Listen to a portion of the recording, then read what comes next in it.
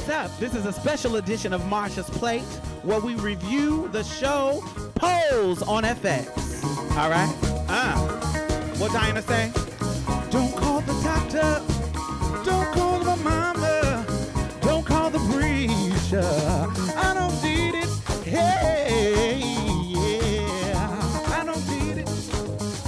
I don't need no cure. I don't need no cure. I don't need no cure. Yeah.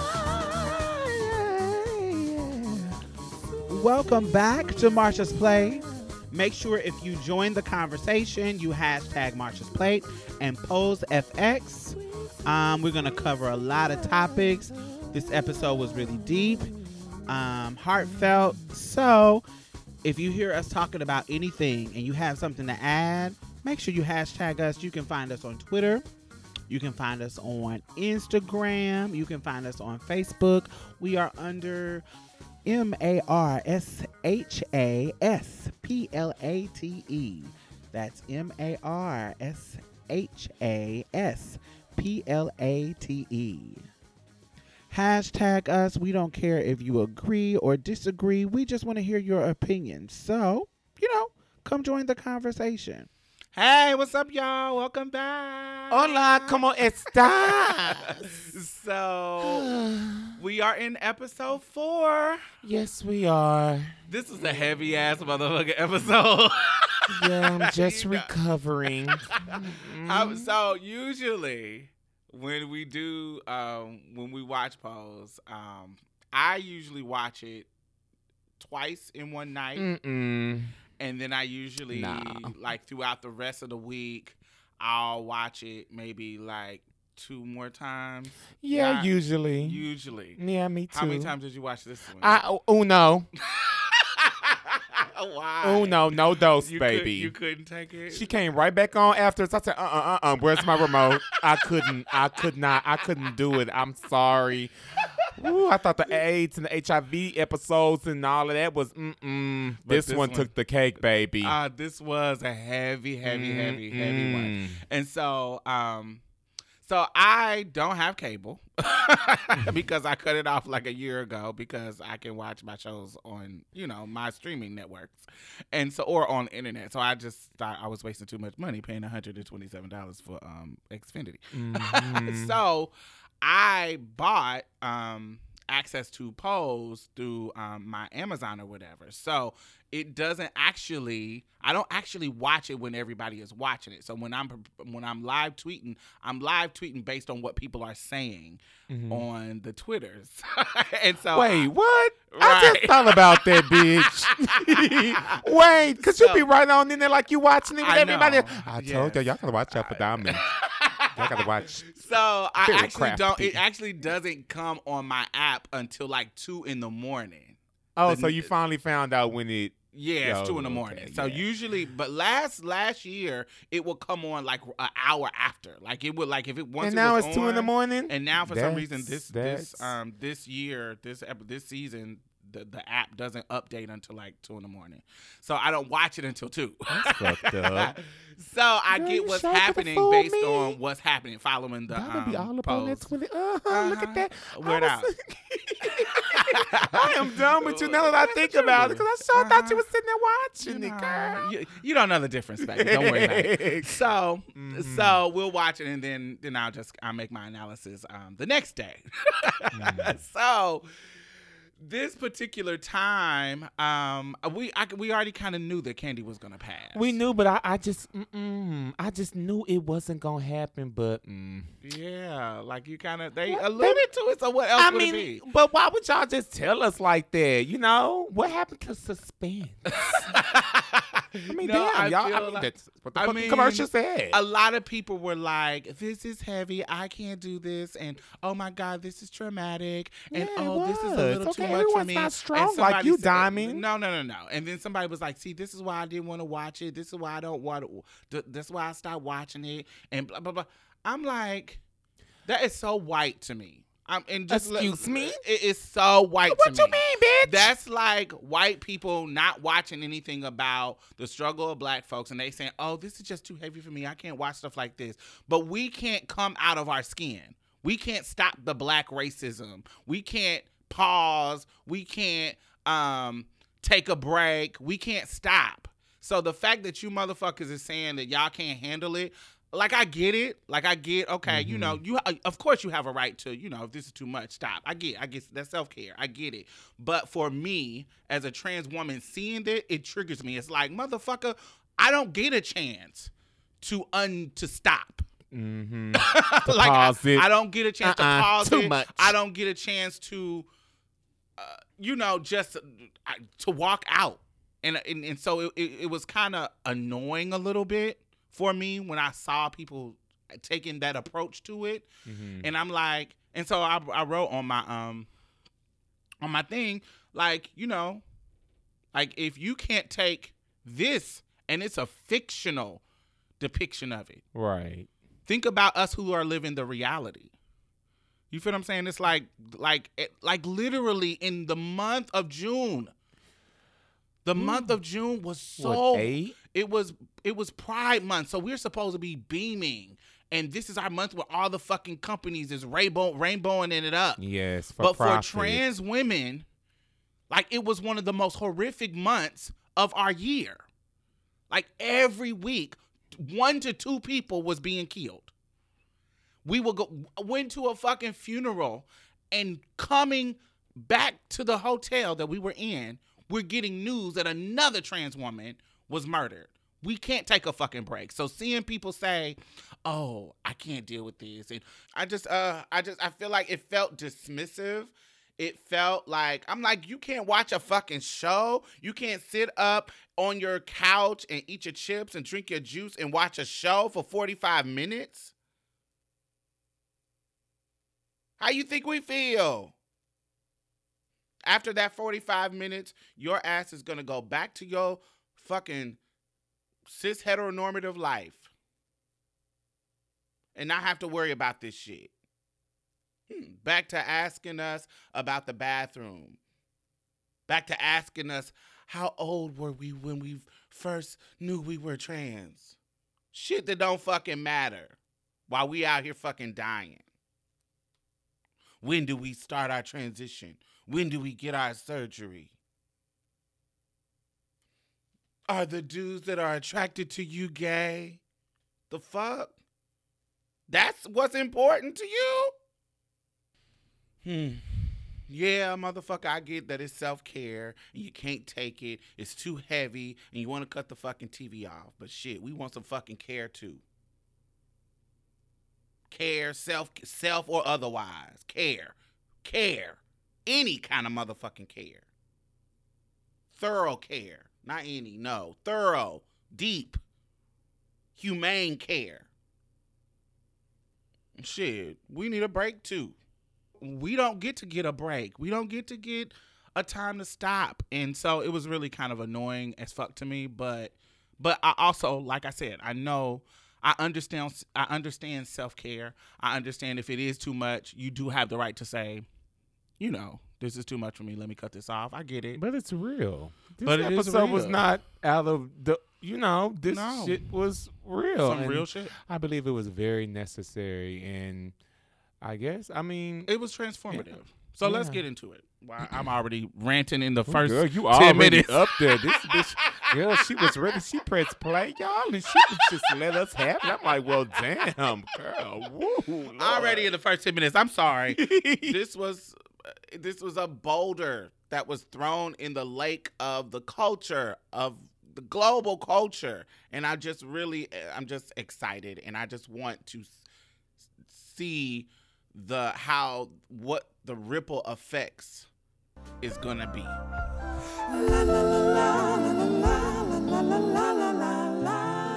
Oh my God, I want to thank all of our new patrons this week. Thank you.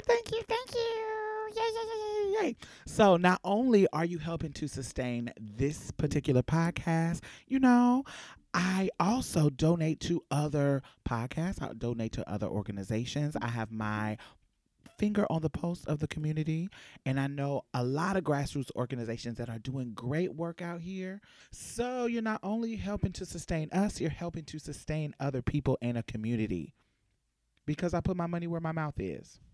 You know, that's just the kind of bitch I am. Community as fuck.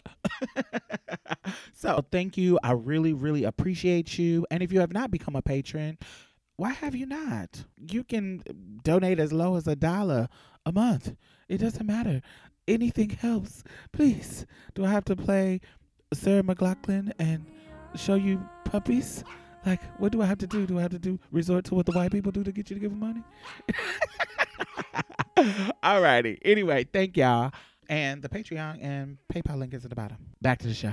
Let me say thank you to everybody who have joined us because of Pose. You know, because actually, if you like listening to us, make sure if you hashtag or say anything about the Pose episodes, you make sure that you at Pose, because whoever's running Pose's Twitter feed, they be on it. They stay liking and retweeting our shit. Oh, for so real? wear it out. Oh. So make sure you at Hey, them. baby. Hey, Pose. make sure you at them. Make sure you let them know that you love our. I mean, who is doing Pose reviews like us? Right, because I sure look for some. I don't see none. Right. Y'all better who put is- some respect on our name. I'm not trying to to our I ain't our gonna own say horn. it no more. But, they ain't doing the Pose reviews like us, honey. Wear it out. So, anyway, if you like what we got going on, make sure you at them. Make sure you hashtag them. Make sure you include them in any kind of messaging that you have to us. And we really, really appreciate it. Actually, lately, I've been seeing people upping their pledges on Patreon. I've been seeing people doing all kinds of things. New people becoming new patrons. And I totally appreciate that. Thank you, thank you, thank you, thank you, thank you. So, Gracias. back to the show. I just wanted to say that in the beginning. So anyway, this episode starts off with a ball, as usual. So this ball, Pray Tell is, he's kind of not going on a rant. I wouldn't call it a rant. He's really deepening his position as a gatekeeper of the community. And it reminded me of Black preachers in the civil rights movement, where when this national spotlight was put on the movement that was predominantly, pushed forward by the young folks, these Black religious leaders, these Black preachers, was put in... was kind of like the gatekeepers and started to try to control the narrative of what Black people want. And, I can hear in his tone and in Pray Tell's tone and his conversation about, now Madonna is putting us on, got a spotlight on us. We got to make sure that this is how we do it. This is what we should do. Even in the conversation later on at the diner, he was given that kind of, I feel this is important. So I'm the gatekeeper. I'm not allowing this to be whack. I want it to be authentic. I want it to be this. His particular old head view of what the future should look like now that we have this spotlight. And it reminded me of the old head view of the old heads of the civil rights movement. And even though they felt like they was moving in the right direction, there was a lot of times the old head view was rooted in patriarchy, rooted in white supremacy, rooted in a lot of negative things. So sometimes their view wasn't clear enough as the young people to make sound decisions. And I think that's what Pray Tell's character on this particular episode reminded me of. Because they can have some good, if it ain't broke, don't fix it type of ideas. But when it comes to progression and innovation, usually, like when we talk about standing on the shoulders of our ancestors, usually the better view is the young people. So I think Pray Tell and people like Pray Tell sometimes let their ego blind them, and their age and their experience blind them from taking advantage of the young people's perspective. So in this particular scene, in the conversation that he was having, it was putting him in a position of a new gatekeeper in the community. He was already a gatekeeper, you feel what I'm saying? But now he's kind of grasping, like, I'm the one who make the rules. I'm the one who can, now that y'all looking at me, I don't want y'all to steal it. I don't want y'all to take it. I don't want y'all, you get what I'm saying? He's kind of putting a deeper roots in his gatekeeping ability. And even in that conversation, it was perfect to follow with Kandi trying to come in and try something new with her dance moves, giving homage to Madonna. And so it was perfect because here go Pray Tell again, being extra harsh on Kandi. Like he normally, now sometimes she be real tired. It'd be like, girl, come on. Sometimes. Sometimes baby, she most be real of the time. But it seems like he gets extra harsh with her. Yeah, And because so- I mean, she was cute.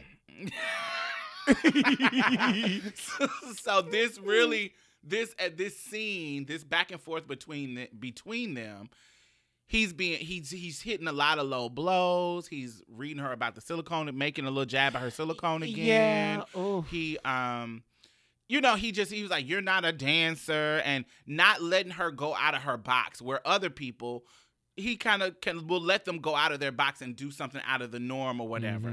And so even like Oh Boy, he kind of read Oh Boy too. Remember during when the Banji Boys was doing it, the dude that was a Wintour now, that's a vulgar, and he had that dangly earring. He was like, honey, that dangly earring is gonna get you clogged. Be breathing. Yeah, but he doesn't just go in on people like he does Kandi.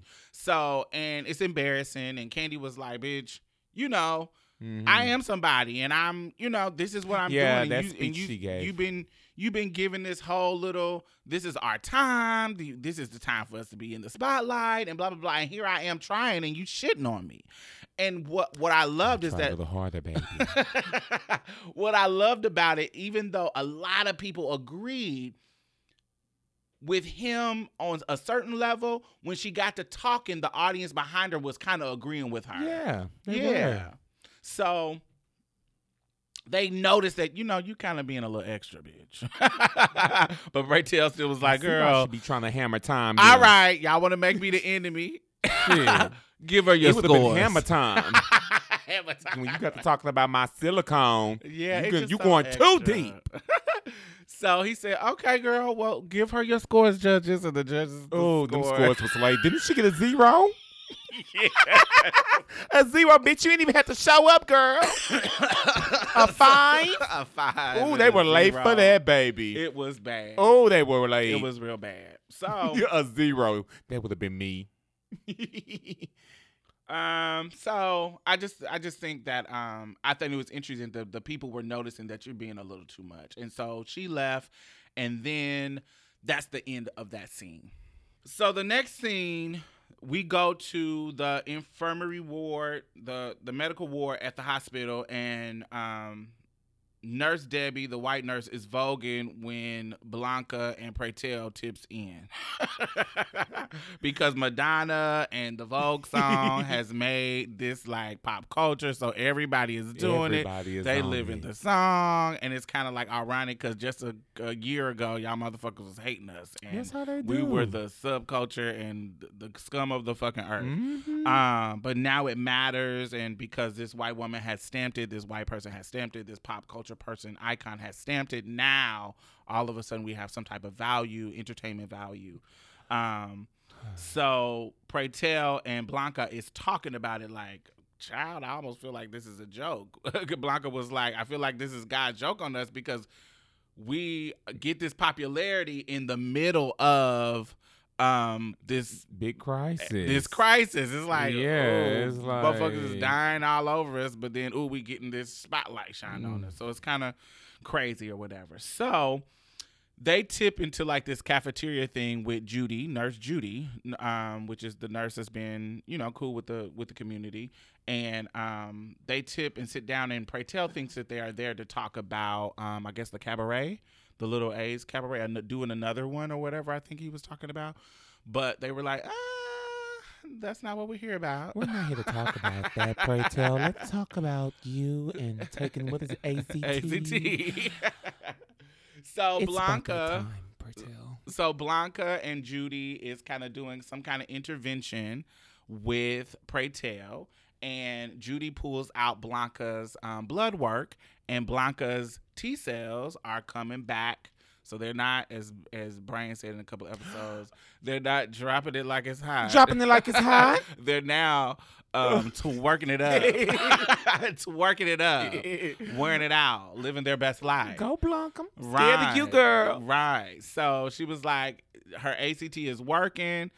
Her T cells are coming up. And it's love. Wear it out. Sickening. And Pray Tell is like, but I don't want to take that toxic ass shit. Okay, but girl, Pray Tell. Right. And so Judy was like, but bitch, you clearly care about your health because you out there trying some motherfucking hoodoo, voodoo, whack ass bullshit. What was he doing? Eating some butter or some shit? Pounds of butter. I ain't never heard about that. Dr. Sabi ain't never talked about no eating no butters and stuff. I don't know about all of that now. I don't think I would be doing all of that. I don't know. It's just a little weird. So, but it does let you know that he's trying something. So why are you not trying this AZT? Right. I'm showing you that it's helping her. So why you don't think it was going to help you? And so first of all, he was annoyed that Blanca told her. And then he was annoyed that they were kind of. Blanca. Blanca's trying to help. Blanca goes the extra mile. And then she was like, and then he just was like, I know y'all love me or whatever, because they was like, we just love you. One more moments. Right. And he was like, well, y'all need to love me a better way. I don't like this shit. And da-da-da-da-da. And he just went on his tangent and tantrum and walks out of the little meeting in Pray Tell style. Really Electra style minus the table flipping shake. the table. My Tell, new signature move. Pray Tell signature is get my garments and tip off. Get my garments. Read you to fill. Get my garments and leave. Tip off. Exactly. That's his signature move. And he did that signature move. And so he tips off. And so the next scene is him going into... The next scene is him going into a diner. It's the Yeah, diner, it's the right? diner. With a bunch of bottoms. That is not what they said. That's what Candy said. I mean, well, shit.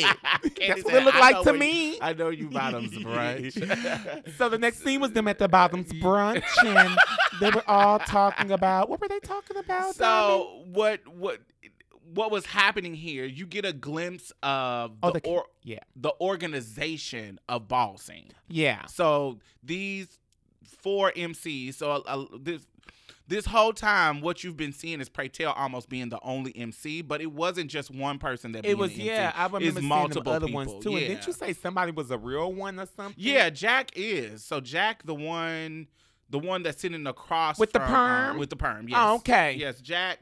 With Jack the perm. is Jack Mizrahi. Like is, a pimp. Is an icon in the ball scene. So he's a real MC for the balls. Oh, shout out.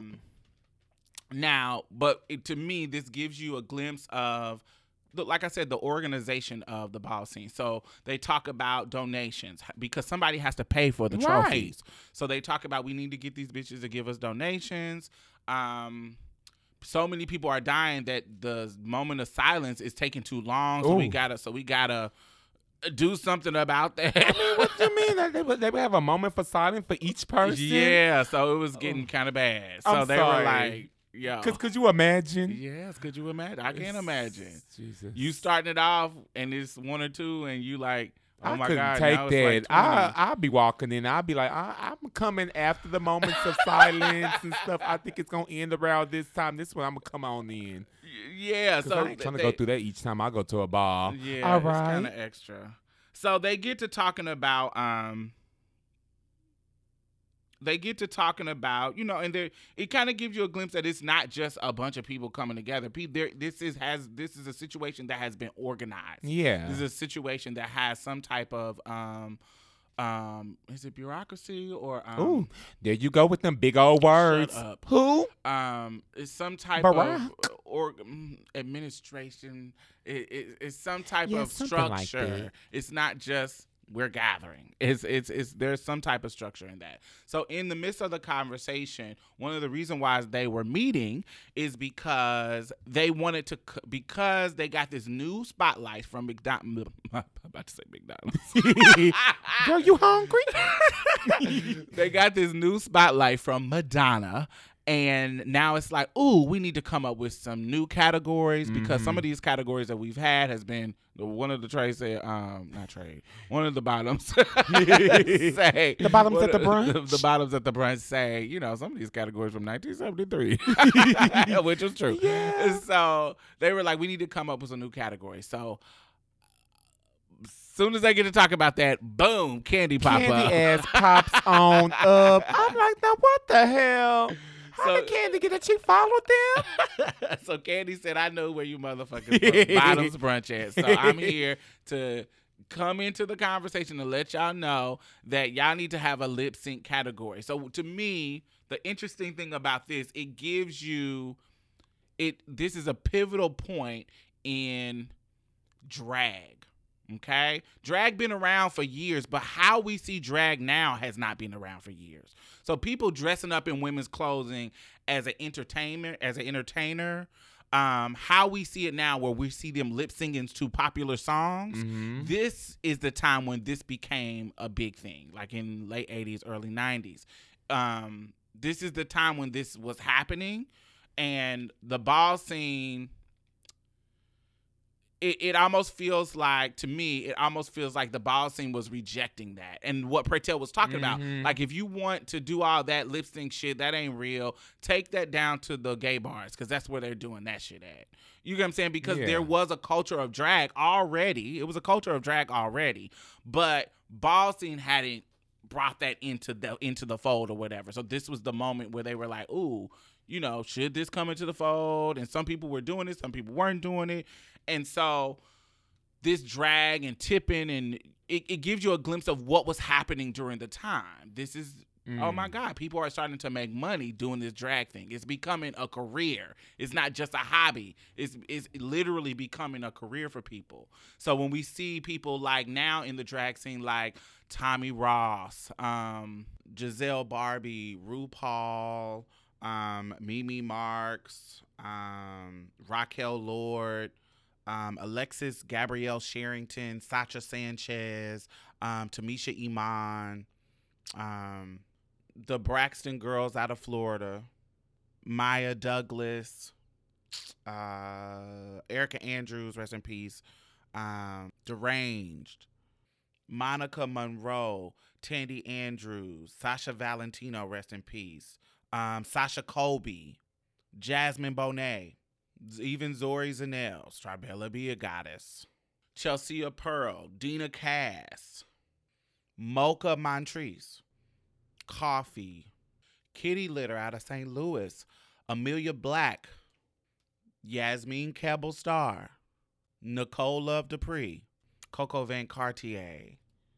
And there are so many more. I know I went on a long list, but these girls have made career out of drag. And it's important to me to point out that not all of these girls are trans women, but most of them are. And they have made a crazy impact on drag. And so the fact that a popular show that revolves around drag does not include trans drag, it is so fucking annoying and full of erasure and disrespectful to the contributions that trans drag has done, not only for the art form of drag, but for the trans community as a whole. Having these ladies being put on a pedestal at a clubs that are beacons of community, and seeing these girls being praised and on stage in a possibility model is fucking impactful and disrespectful for RuPaul to not acknowledge it and to not add their contribution to this cultural statement that he is making with drag on the fabric of American culture right now. It is irresponsible and disrespectful for a leader of our community to totally dismiss it, knowing its impact. But anyway, let me get off this soapbox about drag. This is about Pose. So yes, this was a time when it wasn't a career thing to do drag yet. It wasn't a thing. Motherfuckers weren't living off of drag. They had to have other jobs. They had to have other things. But there's some people now who have made drag a career. I've noticed. Yeah, made drag a career. So I think that was interesting. And Kandi wanted to bring the category to be like a lip sync category because she knew she could do that well. And so since she and Jack's character, I don't know what's his character's name, but Jack Mizrahi, he said, Kandi, you slay face categories. You win trophies in face categories. Why don't you just do face categories? Like, girl, what's the tea? She was like, I want the spotlight. It's about being seen. So I want to be able to do something else too, not just that. So why don't you make this a category? Because I know I could wear this out. And being that you said that we got the spotlight, we got one of the biggest DJs coming through, this is my time. Like, yo, make it a category so I can be seen. I want to be seen like everybody else. And pray tell, once again, of course, being pray tell and late. Shit's on her dream. So, baby, it's what time is it? Hammer time. Hammer time, baby. This time is nice. Wait, what was it? What was it? I don't know. What, when she grabbed the knife? Yes. Yeah, so she grabbed the knife. She grabbed the knife, and it was about time, pray tell. Because everybody ain't got time to be sitting up here fucking with you and your little reeds, pray tell. It's time to die. But she didn't kill him, unfortunately. She put it on down. You gonna kill me in broad daylight for all these people? Get out of here. Right, but she tips on now. And next thing you know, what was it that went flying at his head? She threw something at his head. Threw something at his head. Motherfucker. Thought it was over, bitch. She was having a moment. Oh, I love Kandi. I love Kandi.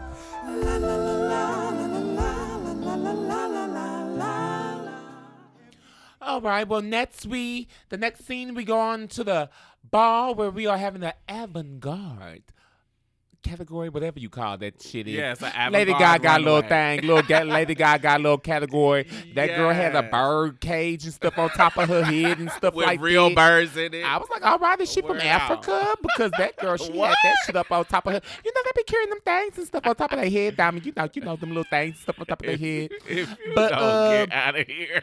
She was rocking that bird cage up on her head, child. Yeah, she won the category because the rest of the I did kind of like the one that was in the silver. Would that look like Judy Jetson?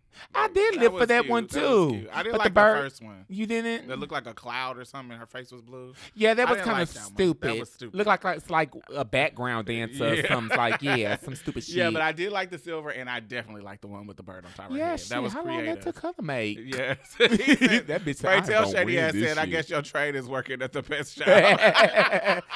Oh, goodness. Like, where did he come up with this shit? Oh, Jesus. I guess your new trade works at the pet shop. Hammer time again. Girl. So, in the middle of this scene, Angel runs up to the crew and grabs Blanca and brings Blanca into the back room where Lulu. So this is where the show takes a turn. Here we go. So this is from this moment on, the show takes a turn for downward. So,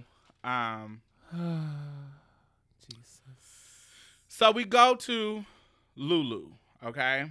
When they go to the back, Lulu is smoking her cigarette and she's crying. She was like, I haven't heard from Kandi, and it's not like her to not check in. Was it 2 days? For 2 days. She explains that she has been taking tricks down at the hotel. She explains that being a mother of a house and us trying to, establish our name in the house is costly. Like, we have to be able to come up with the costumes and try to win and shit. and keep a roof over our head and blah blah blah blah.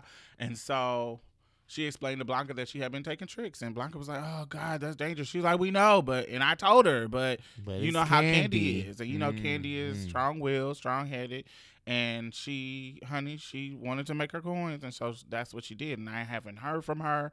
And then Blanca was like, did you go down to have you been down to the hotel? Yeah, she was like, "Have you been down to the hotel?" And what'd she say? No, well, Lulu was like, "No, because I didn't want to go by myself. Yeah, I didn't want to go by myself. Yeah. So Blanca, being Captain Save 'em, as she Captain normally Save a Hoe. Captain Save 'em as she normally is. She takes Lulu and goes down to the hotel. The Rickety Dickety Hotel. Ooh, Ooh, that looked like an American Horror Story. Hotel, Shit, yeah. bitch. I mean, damn. Just So put me in the slot machine quarter thing. I just try to make my little coins over there because I can't be going down over there or just fuck me at the pier. When they get, so I want to talk about. I want y'all to make a note that because we're in community with each other, we have mechanisms for our survival. And when one of those mechanisms is, checking in with our friends, checking in with people who we love and calling them and saying, "Hey girl, I'm about to go out with this date and I don't really know him." And, this is what cis women do too. This is what cis women do. This is what butch queens do. Everybody do Everybody it. who I mean, if can you're be nervous or anything, or you're hey, I'm here, or yeah. I don't see cis men doing this. no, They don't really have to. no, no. Well, maybe like if they going on a ride with the police, like to a new person to buy some drugs. Maybe, I don't know. No, I don't think they do it. I don't No. know. Yeah, I don't see them doing it like that. Ain't nobody gonna fuck with me. But I got something butch queens for do you. it, cis women do it, trans women do it. We have to have these survival mechanisms because we live at-risk lives. So we have to make sure that our friends know. So if something happened, they at least have some idea of when and where and who and why. We might not give you all the details of the date that we're about to go on, but we at least let you know, hey, I remember I used to, my friends, if I knew I was doing an alcohol, like, cause when I was escorting, I would say, hey, I'm going to such and such, such and such. This is the apartment. This is the address. This is it, and I would send it to my friends. This is where I'm going to at. So this is the at call that I'm going out. I wouldn't do it I wouldn't do any kind of check-ins when I was doing the in call. But an out call, well, if you don't know anything about the escort business, an in call is when your client comes to you.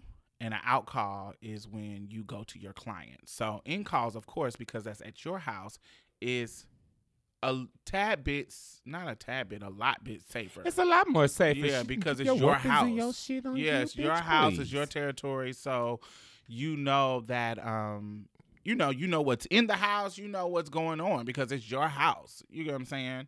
But on out call, you're going to somebody. Right. You're going to a hotel. You're going to their house. It could so be you a don't. setup. It could be a setup. You. It's so many things that could be going on when you go do an out call. So for me personally, I prefer not to do out calls. But sometimes you'll be in a drought. You'll be in a drought. Candy was they needed their coins, and you need your coins, and your in calls is not being as lucrative as you need them to be, but somebody who's just flew in from out of town, got a hotel room somewhere, and they want you to come see them. And so they'll pay the extra money for you to, and it's usually more money for you to come to them. And so, because you'll have an out call rate and an in call rate. And so when money is tight, honey, and only a fucking out call is calling, sometimes you can. Gotta do what you gotta do. You gotta do what you gotta do. So, but also you risk walking into a sting because usually, Oh God, yeah. Yeah. So sometimes you may be coming to a regular client, but you also could be coming to a police sting that is at a hotel, and so you walk in and you think it's a client, but it's really a police, and so they got the next room filled with bitches that they done locked up. And as soon as you get busted, they taking you to the room, and all them bitches in another room handcuffed. So alcohol can be really, really late, but you kind of got to take the risk sometime, and that's what it is. But life in the you fast have lane. mechanisms to keep yourself safe and to talk and to send pictures of license plates, because that's what I would do as well. If I know I'm going with a nigga, I would. And it's not just clients. Sometimes it's if I'm You going gotta do on, it with every with motherfucking a body date. these days. You Like, don't never know. like if I'm on a date and I don't really know this nigga, or so as a trans woman, sometimes I would go on a date with dudes with but my rule now is different, but when I was younger, I would go on a date with a dude without telling my tea, because I wasn't having sex with you. So my mindset is, this is our first date. I know I'm not going to have sex with you, and I'm just getting to know you. So why do I need to tell you my tea? Right.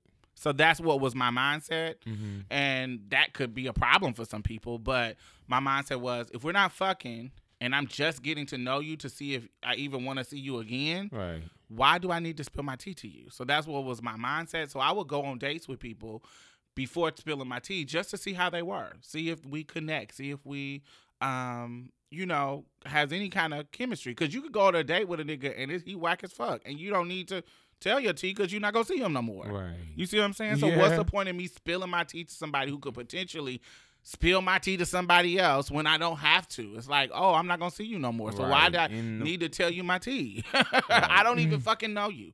So sometimes if I know that I'm in that situation, I'll say, cool, I'm gonna go on a date with this dude, and I'm gonna take a picture of your license plates and send it to my friend just to make sure if something happened, they at least know who I was with. Right. That's smart. So I would do that.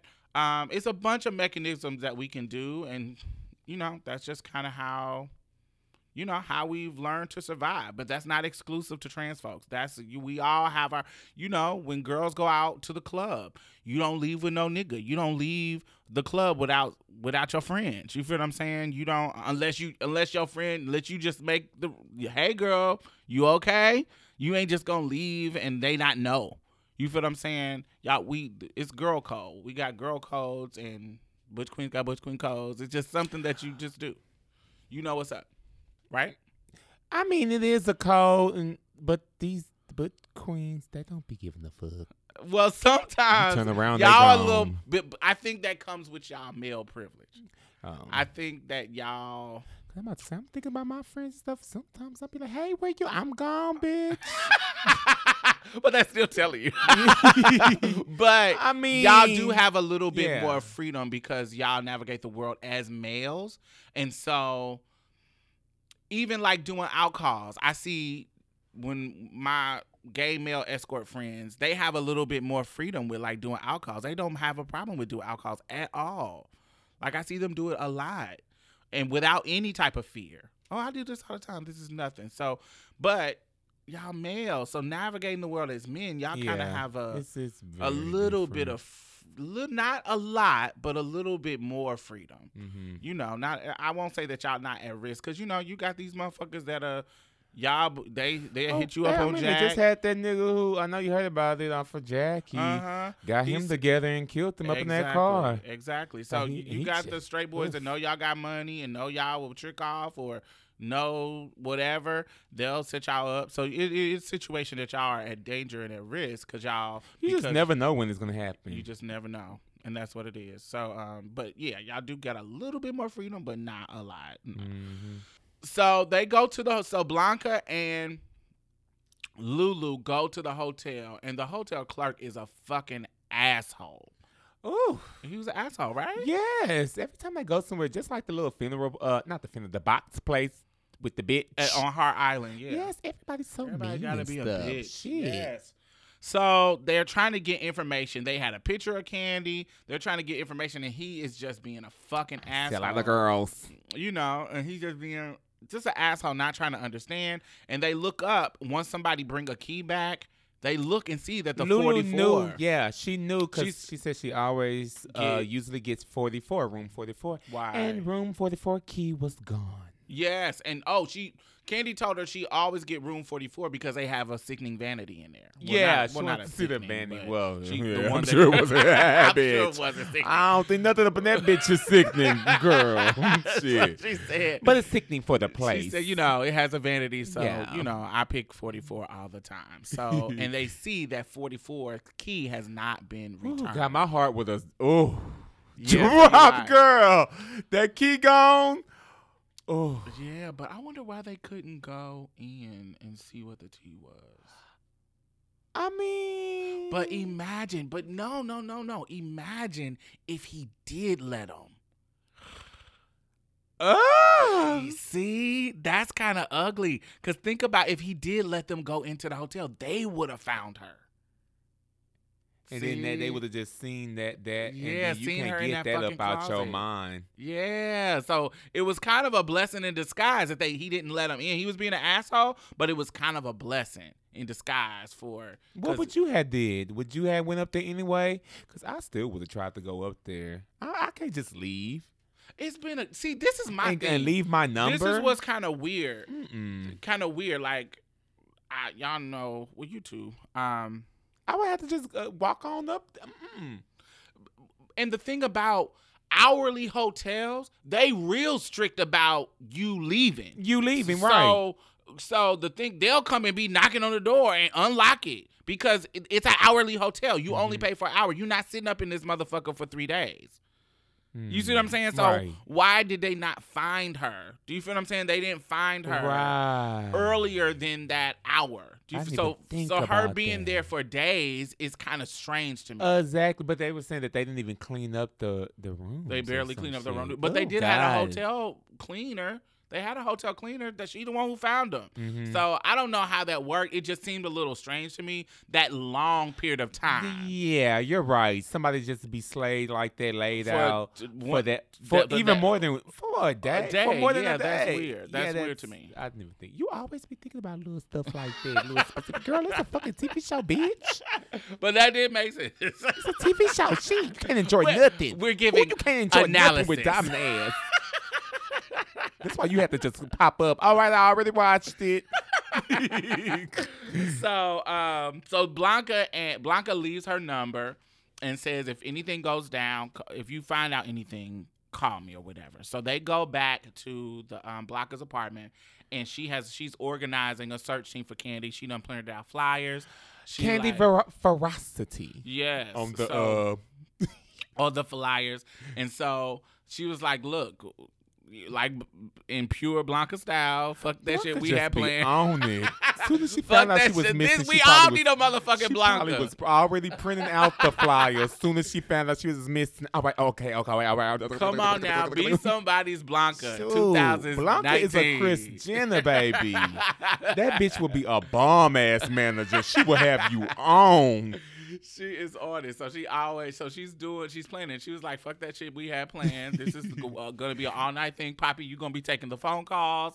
We're going to be putting these flyers out. We looking for her. She's not in our going house. on up in that damn house. You can't even get no sleep. She's not in our house, but this is our sister, and we need to search for her. Damn, Blanca, that was your sister. That was all of our sisters, man. I don't know her. So next thing you know, the phone did ring, and it is the hotel people. The asshole guy did call, and he basically gives Blanca the bad news that it was Candy's body, and tells her what happened. So she calls Lulu to come over, and Lulu comes in, and she tells Lulu, and they have a crying moment. Then the scene goes to finally Elektra comes, and they're all kind of sitting at the table, and Lulu asks her, tell me what happened. So we get a glimpse. They do a flashback of what happened. Basically, the housekeeper lady comes in, and she comes in to clean the room, and Candy's body. She sees the little blood towel. She sees the blood towel, and Candy's body is in the Slayed closet. in the closet. Dead. Ooh. In that moment, she asked, do they know who did it? Lulu asked, do they know who did it? And Blanca's, being reassured, like, no, not yet, but they're still looking. Blanca and, being Blanca. being the not naive, but more optimistic. Remember, we learned about optimistic last year. We did. Optimistic. Optimistic. Yep. Not pessimistic. Nope. And so, here come Electra being pessimistic. Here she come being Here pessimistic. she comes, and she says, and Electra says, I remember this part. She was like, they don't care about transsexuals. Girls. Yeah, they don't care about the girls. They don't give a fuck about to give them energy. I mean, well, shit. They don't give a fuck. This is somebody. We're the scum of the earth. We don't care to put our energy and manpower in solving this case. And we have a real life example of that. We still don't know what happened to Marsha P. Johnson. We don't know. Her body was found. Our namesake's body was found in the Hudson River. They don't know who killed her. They didn't. The investigation just went kind of dry, and that's just what it is. It's just what was the nature of. Oh, we found a transsexual. More than likely, the story is gonna be, oh, she must have been prostituting. This is just like when they find prostitutes dead. It's the same exact thing, because we are on the margins. It doesn't matter. Our lives have no meaning. They have no depth, as Toni Morrison would say. they it's no purpose, and so it doesn't matter. It's horrible. It's something we don't have to care about. So and a lot of times our bosses is not forced into the situation, and our bosses is not putting pressure on us to look for the murder of a transsexual woman. So exactly. Who cares? It's horrible. Oh, God. So then it switches to Angel. Angel is like, but we should motherfucking care. Like, this is the 11th girl this month. This is May. And she said this is the 11th girl this year. And this is ringing true to what I was talking about earlier. Like, this is what the life is. This is what it is. And this could be me. This could be any one of us in this situation. And, only thing that was strange about this scene, it seemed like every time Angel get mad, her that weird ass accent come out. Did you? It's clock like that? a squilly. What do you mean? It is. I did clock it. Real, it is like real Latin. It do. You be like, is your mama talking? Sometimes you feel like I like, can't even explain it, but I know exactly what you talk about. It gets real heavy and weird. How like, does she do that each take? I don't know. It was weird to me. And it's not weird because it's a Latin accent. It's just weird. It just sounds almost fake a little bit. It doesn't sound like authentic. And I can kind of see that because like in certain characters, but it's not as so like when I hear when I know Latinx folks, like when they get hyped, like they'll mix in, they'll do that Spanglish thing, like they'll do that. But it's something that they do all the time. Like it's not just when I'm mad. It's when like you can hear the accent and you can hear that it's not their native tongue. And even if they fluently speak English and Spanish together, like, but you can hear it in their tone. You can hear it in how they speak that, oh, this is a Afro-Latinx person. You get what I'm saying? This is an Afro-Latinx. Like, you can hear it. And when they get mad, it's you can hear it throughout their conversation, but definitely that. So, but with her, I rarely hear it until, like, moments like this. Yeah. And it was kind of strange to me. Too. It was kind of strange to me. I don't know. It's not a negative. It's kind of strange. Like, I was like, oh, well, I don't ever hear it. She said, I am giving you emotional. I am giving you acting. So that was kind of strange to me.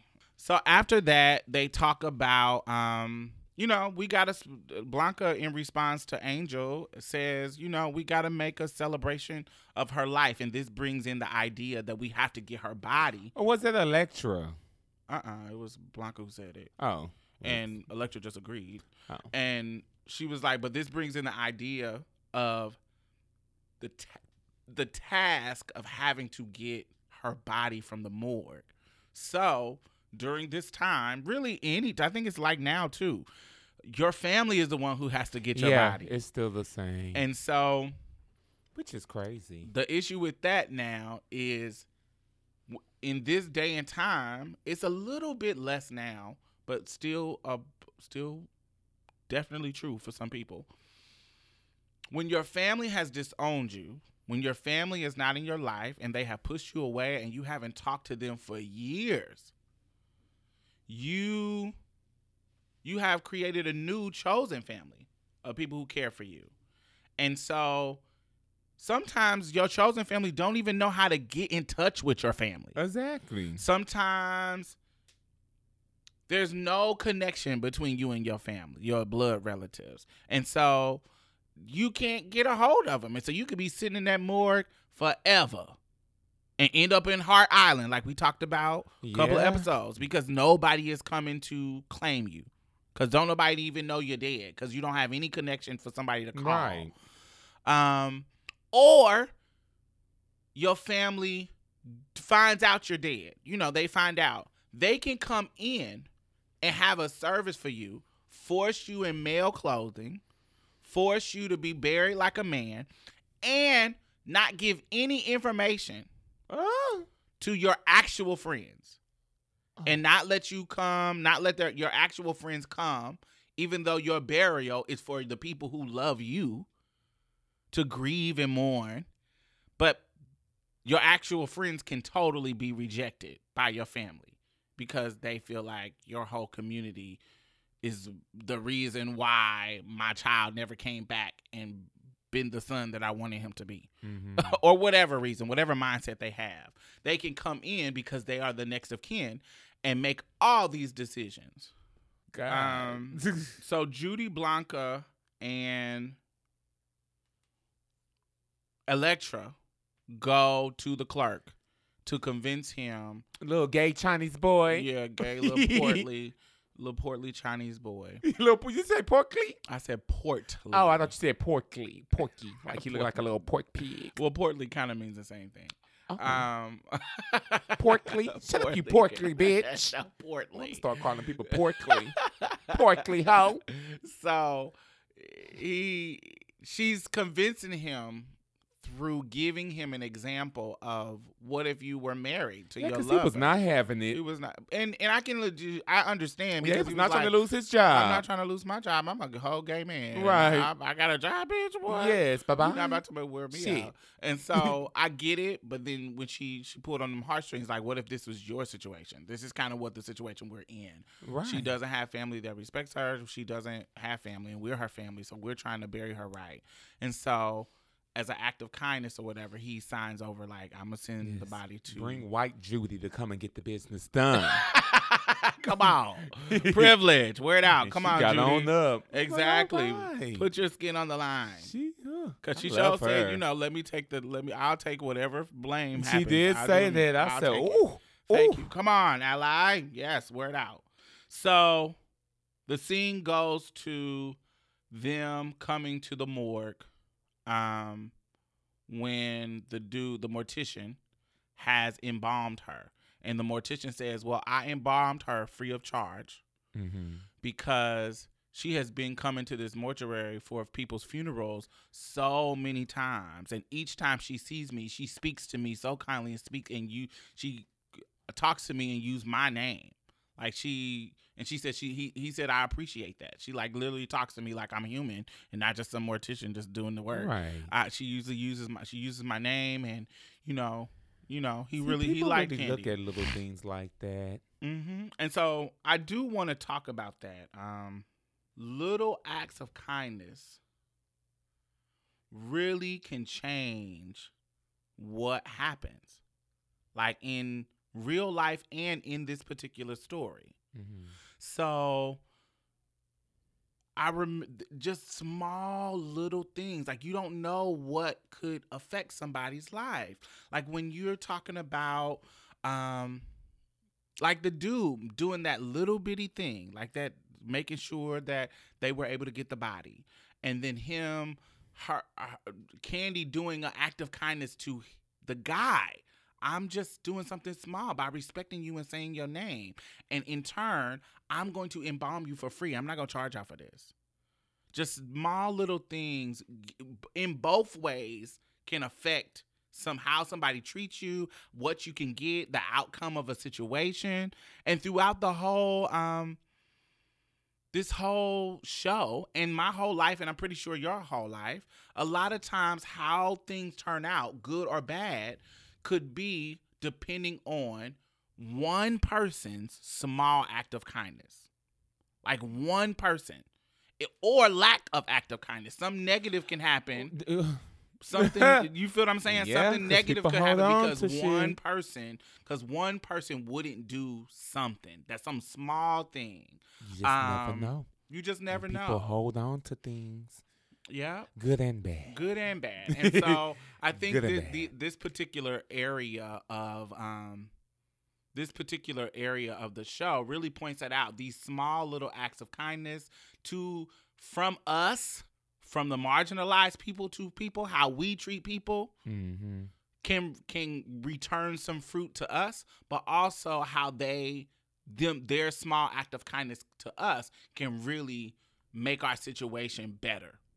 And so I really wanted to point that out because people who are listening to us and people who are watching the show, I really want you to pay attention to that because that needs to translate into your real life.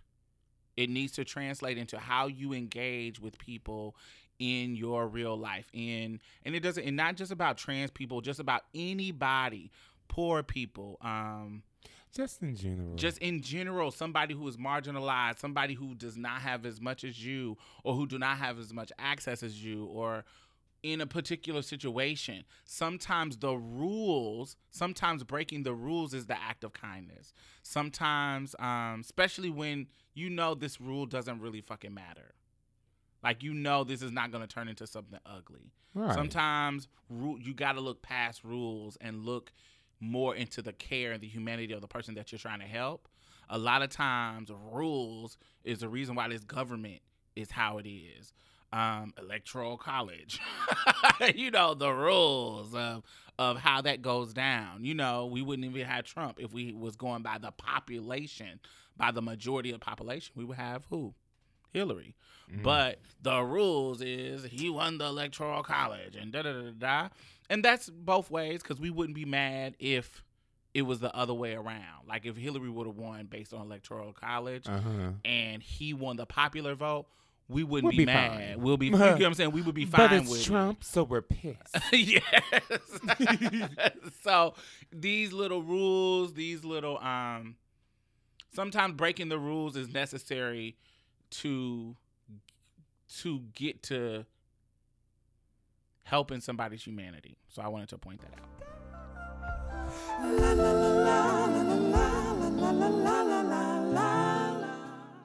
So after we get through talking to the mortician, I believe that's how you say it, because I'm always fucking up words. They walk on up to see that good old girl Candy in the casket, looking a hot ass mess, y'all. Woo, Lord, they was wrong for that.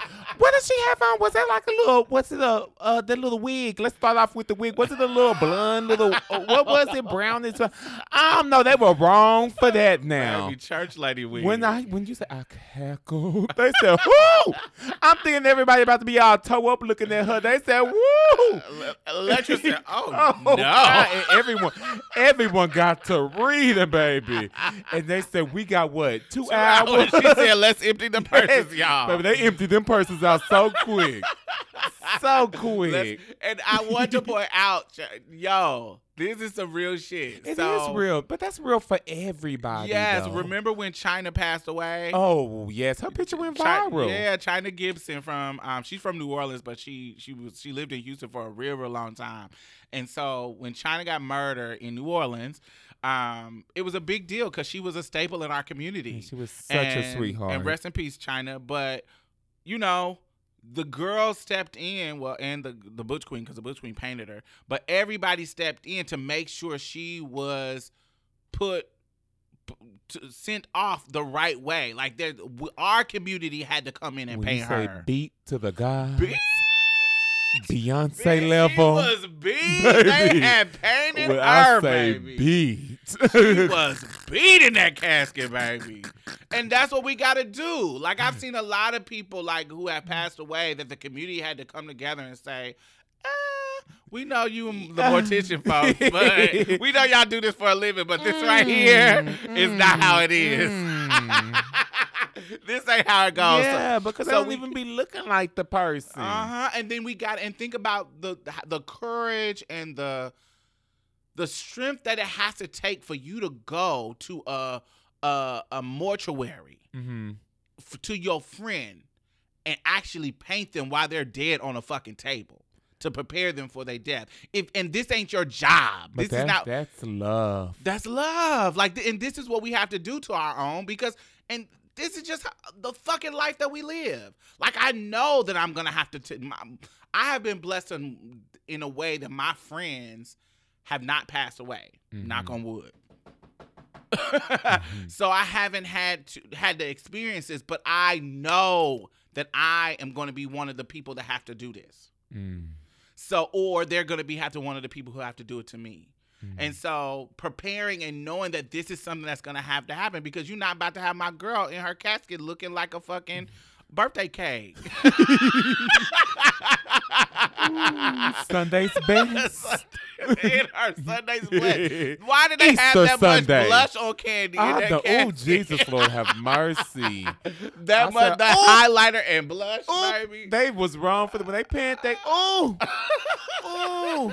I said, "Chow boo." Ooh. So this is what we have to do, and so I've seen this happen in our community where we had to. This is not our job. Morticians do this for a living, so they're used to it. This is somebody who is not used to this, coming in and painting and doing the hair and all the stuff, and putting the outfit on. Well, maybe not putting the outfit on, but Yeah, picking she it had out. the same outfit, the wig and the makeup, and That's just what we have to do. And so I want y'all to think about that as well, because a lot of people don't think about those type of things because they don't have to do it. Mm-hmm. But we want to send our people off with respect. We want to send our people off with dignity, looking good. So we do what we got to do. All right, well, now here we go off into the eulogy where we have Pray Tell giving his monologue and sending his girl Candy off. And he said a really nice quote that was very memorable. What was it, Diamond? Because you know everything. So it was a quote. He was talking about,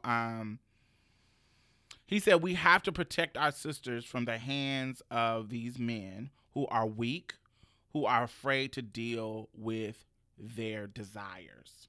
And so that's just the truth. Like that's usually it's dealing with people's but I don't think it's just dealing with the desires, though. I don't think that why we are being murdered is as simple as that. It's just not some closeted dude. No. No. And it's not just it's that. a combination of multiple things. It's a combination of them knowing that the community is going to be apathetic to us. They're not going to care if we die or not. Them knowing that just based on how they respond to us in any other kind of way. And they know that. And they know that. And so not caring, so having the ability to exploit you, they know they can do it. Look at last week's when Euphoria was fighting that boy. I was just about to bring that up. He knows that I can punch you. Yeah, you can't call no damn cops. And it's not in the start. The start of it wasn't about sexuality. His confusion about his sexuality. She made a jab at his penis not getting hard. So it wasn't about, oh, I'm confused about my sexuality. Yeah. It was about ego. It was like, how dare you? How dare you? And of course he thinks she's trash. Yeah, so I can punch you. I can abuse you. I can punch you, do what the hell I want. And I'm sure in his real life with cis women, he would never do that. No, I believe he would. Oh. I believe if he thinks this is a cis woman that's trash that he has power over, if she does some kind of ego, some things to hurt his ego, he would be violent to her too. I think the men do as this. Quick. I don't think as quick. You just not gonna get me to believe that a man that is violent to a trans woman, but he will be. Yeah, of course he would. Yeah, yeah. I think that's. I mean, totally. I think that if the cis woman has a social status that protects her from this type of violence, It can happen in any stratosphere of the status quo. But if it's a cis woman who is poor, who is isolated from her family, where she has no protection, she's the scum of the earth to the police as well, I think he will abuse her just as fast. But if she's the upper class of society, even though abuse does happen in that upper echelon of class, I feel like if she has somebody, if it's a little bit less often because the police would care. They may have a family that would care that she can go to. So it makes them think about their action beforehand, because there will be consequences to their actions. I would say maybe not as quick, because at least with cis women, there is a little bit of protection. You see what I'm saying? Yeah. There are laws, domestic violence laws on the books. Now, whether they follow them, whether they get harsh sentences or not, no, probably not. They might not get harsh sentences. They might get off. But, I mean, the cis woman ain't going to end up arrested. Right. If they saw him bashing and punching a cis woman on the ground. Right. Please. Yeah. No, it would not turn out the same way that it turned out for her. White woman? Oh, any woman. So, I don't know. I feel like maybe if it was a cis woman prostitute, she would have gotten locked up in that situation, maybe because of the balance of power. But he got the connection to the cops. But I think the level of disgust, the level of dismissal is a little bit different when you are comparing how people treat cis women and how people treat trans women. I think that there is a difference, and that little bit of difference can result in worse consequences. So when we talk about the causation, it's those nuances that makes a difference. So I think it's more complicated than just closeted homosexuals. I think that this is just this is a byproduct of patriarchy. I think this is a combination of how we treat people who are on the margins, how we treat women, how we treat gay people, I think that all of that is like it's not. I know Kimberly Crenshaw, when she talks about intersectionality, she's talking about in the justice system, when Black women come into the justice system, it's two forms of oppression that compounds together: racism and sexism.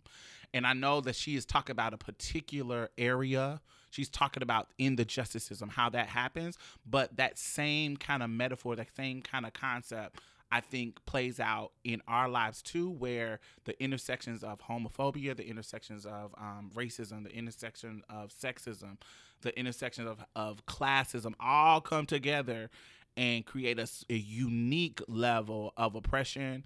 And how it plays out in men, it manifests in unique ways. It's not. I just don't think that it is. That is just fucking, I'm down low and I can't deal with my homosexuality. I don't think it's just that. For some, yeah, I think in certain circumstances, yeah, that can be a part of it. But I think it's not just that. It's not just that one thing. I think it's a combination of not caring about women. It's a combination of not caring about Black folks. It's a combination of not caring about homosexuals. It's a combination of not caring about the lower class of people.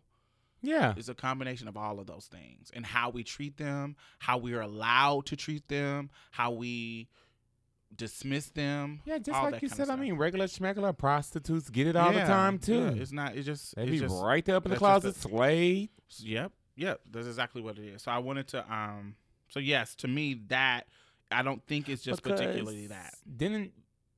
Was it Vegas or New York?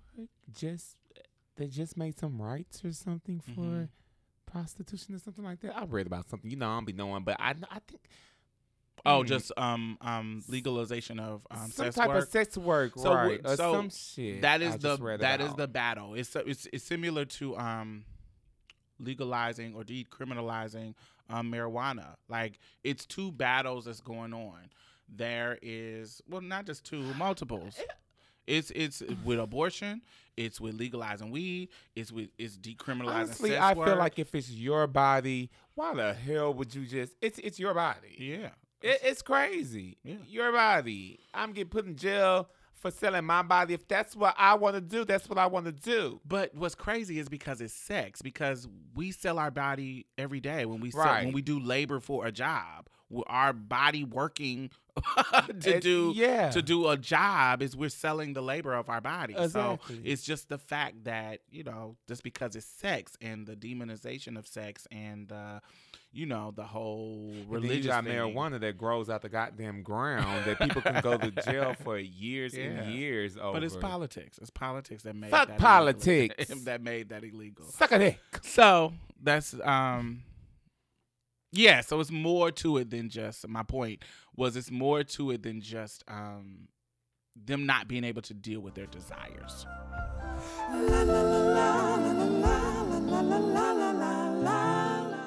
So the rest of the episode. Oh, God, get your Kleenex and your tissues and go get you a little shot or two. Wait, let me Smoke get some weed. some wine. Get a cigarette. Don't even smoke. You still need a cigarette. Go get you a breath of fresh air. Take a little break. Because it gets a little heavy. Yeah, it gets a little heavy. So Kandi has passed away after whatchamacallit's eulogy. He goes and sits down on the pew. And then the rest of the episode, this portion of the episode, we are getting individual moments of them interacting with what we would say is Kandi's spirit, right? Mm-hmm. So let's break down these individual interactions with Kandi's spirit. So the very first one is Pray Tell. Describe that. So we have Kandi coming back to talking to Pray Tell, and I feel like this is a love. I don't think it's hate, love-hate relationship. They just have a very special relationship. But anyway, she comes. It's back. kind of toxic. You think it's toxic? Why But would it you might say be it's love-hate. toxic? Because he prayed to. Go ahead. I feel like he's infatuated, just like he explained to Kandi that Kandi girl, you are everything I always wanted to be. He wanted to be. Well, hell, I feel like he wanted to be Kandi. Bitch. But so everything about her that he was trying to hide, that he was demonized for, that affected his life in a negative way, Kandi was it to the extreme. Right. And unapologetically. Unapologetic, black, loud, femme, all of these things. And so he wanted to be her. No, he was already those things, but he was hiding it. Mm-hmm. Like those are the things that he hid to be normal in the world, that he toned down, that he covered up. So here come this bitch with the audacity to be all of those things unapologetically. What? And be trying to thrive? Huh? How dare you? And that's what while he was trying to cover it up. That can bring shame and jealousy and all kinds of shit. But all of that shit is what we all do. Of course, yeah. Especially as a black person, like as black folks, we code switch. We don't want to be too loud. Everything about us is always being fucking policed. It's already hard just being black. Yeah. But all of those things, even so, I remember recently me, Janicia, and Janicia is from T with Queen of J and Money from Queer Walk. We went to see the Toni Morrison documentary in New York. And while we were sitting there in that fucking theater, and on the screen, Toni Morrison and people who were revering her and talking about the issues of the day, they were talking about on the screen how white motherfuckers police what we do. How they police every action. They police how we talk. They police how our hair is supposed to be, how our bodies are supposed to be, how loud, our volume, whatever. They police every fucking thing that we do. And in that moment, we are responding This is one of our people that we respect and we revere. And as black people, we are responding in the theater like, like, you know how black people do. Now, we ain't real loud, but even if we fucking was, but we weren't real loud. We just talking to the screen like, yep, you know how we do. Yeah. This white bitch in front of us, Ooh. they're on the screen right this? now saying that Wait. y'all police us. She turns around and tells us to be quiet. Oh. Now I want y'all to think It's about it. hammer time. I want y'all to think about it. It is hammer time, baby. Baby. How fucking dare she? I couldn't even say nothing quick enough before Money was like, turn around. Money was like, turn your ass around. Turn around. These ain't the ones. But we just the audacity of this bitch coming to listen to Toni Morrison, and in the moment, who Toni Morrison has been unapologetically for us, and her writing, she literally talks about it all the time, of eliminating the white gaze, who I write to. Not white gaze as in G-A-Y-S, but G-A-Z-E. White gaze, their eyes, them seeing us. She's like, what I write is for my motherfucking people. It's from my perspective. It's from the black perspective. It's so you can see us, not them, that my people can see us and see the beauty in us and talk about our trauma and talk about our pain and talk about our way of life. I am totally eliminating the white gaze because I don't need them to push my creative. I don't need them to push my creativity. I don't need their influence in my creativity to speak to my people. Anybody can read it. Anybody can enjoy it. But what I create, I don't want it to be about white motherfuckers. Yes, and I'm not going to water them down. No. So you can feel comfortable about it. And you have this bitch talking about some shush. Right.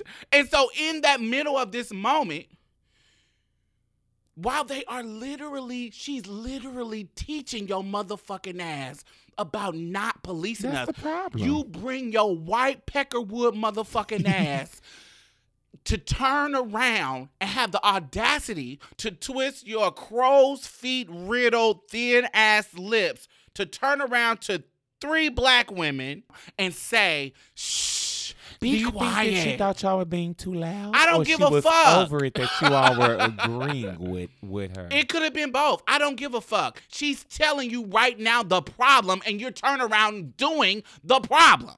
Shut the fuck up. We were annoyed by it. Leave us alone. First of all, bitch, this is ours. Right. She Toni Morrison. She one of us. She ain't even fucking you. Fuck out of here. Why is you here? Why? Yes. Why is you here? So we was mad as fuck. So, and I bring that up because that's what I'm talking about. We always are being policed. We always are having to change ourselves. Always have to tone ourselves down in order to be, in order to be acceptable to motherfuckers. And then Pray Tell was basically expressing that you are everything that I have tried to tone down about myself. And then here you come with your loud, black, unapologetic ass just living life. Of course I'm going to look at you like, ugh, and tear you down. Because how dare you? How dare you be unapologetic and be loud and da-da-da. And I had to change all of this about myself to even get some kind of normalcy. Of course I'm mad and kind of jealous of that. I'm jealous of that freedom. And so this also brings me to a conversation about the relationship between gay men and trans women. For my life, there has been not all gay men. Not all. So I have not had a life full of gay men being shady to me. Mm-hmm. I have not had that. I've had a life of wonderful, amazing gay men that have been my friend, that have been a part of my support system, that I haven't had the majority of gay men be shady. Have I had some? Yes.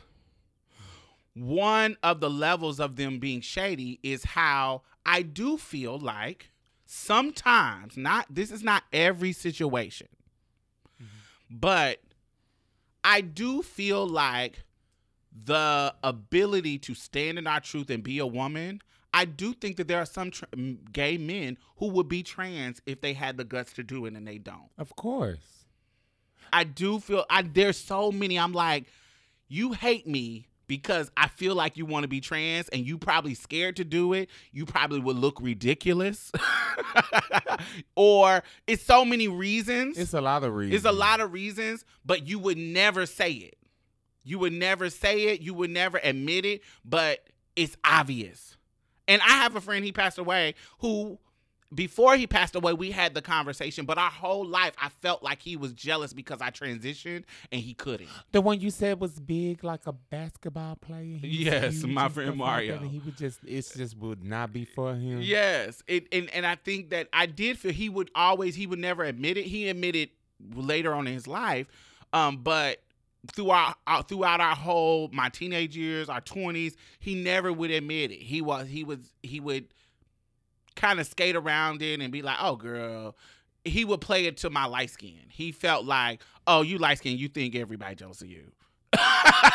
Like this is how he would do it. He would make it that. And I'm like, "No, I don't think everybody jealous of me. I think that you are acting funny because of the thing. It's not everybody. It's you. It's you doing certain things that make me feel like you wanted to be trans. You would look ridiculous doing it. And so now you hate." Like, he would put me in situations where I would pull niggas. Mm-hmm. Like, he would purposely bring me, because he lived in the projects. He would purposely bring me to the projects and try to get me to pull a nigga. Mm-hmm. And when I pull him, he would get mad at me. He would purposely bring me to pull him, and when I pull him, he would get mad and say, "I can't believe he messed with you." It would be so strange. Like, he would do weird. Yeah, it was weird. So there is a conversation that needs to be had, and some unpacking that needs to be had between. And I'm not saying that all gay men have this particular issue, but that's just my particular situation. I think that there is an old guard of gays who feel like this trans shit is undermining the LGBT, lesbian, and gays' ability to look normal in the cis heteronormative world. And so they have a resentment towards us. This is the same guard of gays that were willing to throw us under the bus when we were trying to get protection under the INDA bill, when we were trying to get protection in the non-discrimination acts and laws that we were trying to pass to get us protections, to put gender identity as one of the protections under the law, not just sexual orientation. And so when the right-wing folks was like, "Okay, well, we let y'all in, but we're not going to let those trans girls in. So if you drop the gender identity," this particular garb of gays was like, "Yes, let's cut that part off and get us through and bring them along later," knowing that is not how it works. Knowing that is not how it works, and they were willing to throw us under the bus. This is those type of gays, and I think that those type of gays, there has to be a conversation to with them for them to come to grips with that disloyalty. But there has been things. There are gay men who I feel are transphobic. I think that they don't see us as women. I think they see us. I think they see us as souped up versions of themselves. They think of us as going too far. "Oh, I'm gay, but I'm not gay. You going to the gay realm, going to get titties, going to get hair. You going to the gay because I don't see you as a woman. So I just think of you as a gay man that's going too far. And so I don't respect your womanhood." So we have to unpack that too. There's a layer of that you're going too far, and that's transphobic. Mm-hmm. And so it's so many things that I've seen in the community. Some girls talk about it like gay men, like that's the majority of gay men. I don't believe that. Mm-hmm. In my particular life, that is not my experience.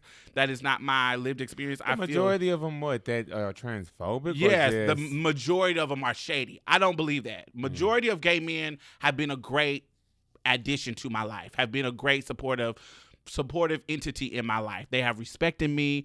They have rallied around me when I needed it. They have helped me when I needed it. That's the majority of gay men. If I wanted to give a percentage, it would be like 70. Mm-hmm. But there are that 30% that I don't believe respect my gender identity, that I don't believe are accepting. I don't believe that they tolerate us because we're in the community with them, but they tolerate us, but they don't respect us. They don't think we should be here. They think we're freaks. They think that we make it worse on them getting accepted. There's a lot of things that I think happens with them that, that is that this conversation between Pray Tell and Kandi brought up in my situation. How you could just be a gay person and judge anybody in general. What the fuck? I don't understand it, but it happens. Right? It does happen. But black folks too. You kind of you think about black folks. You like, how could you discriminate against anybody? Exactly. But they do it. Exactly. With other race. Look at white women. Sexuality. Black people are the most judgmental people. Mm-hmm. My opinion. Mm-hmm. I feel they are the most judgmental people. Race. So I just don't. I just don't get it. I know that's your opinion, but You don't think so? I don't. I think that you feel that because we are black and that is our community, so it's more harsh because we're in community with black people. Oh God, that's why I don't get into race. I do not get into race. I do not need people reading me, baby. No. But you're not the only one who thinks like that. I just think that it's a complicated situation. Mm-hmm. I think this particular interaction between Kandi Spirit really pointed out for me the complicated relationship between gay men and trans women.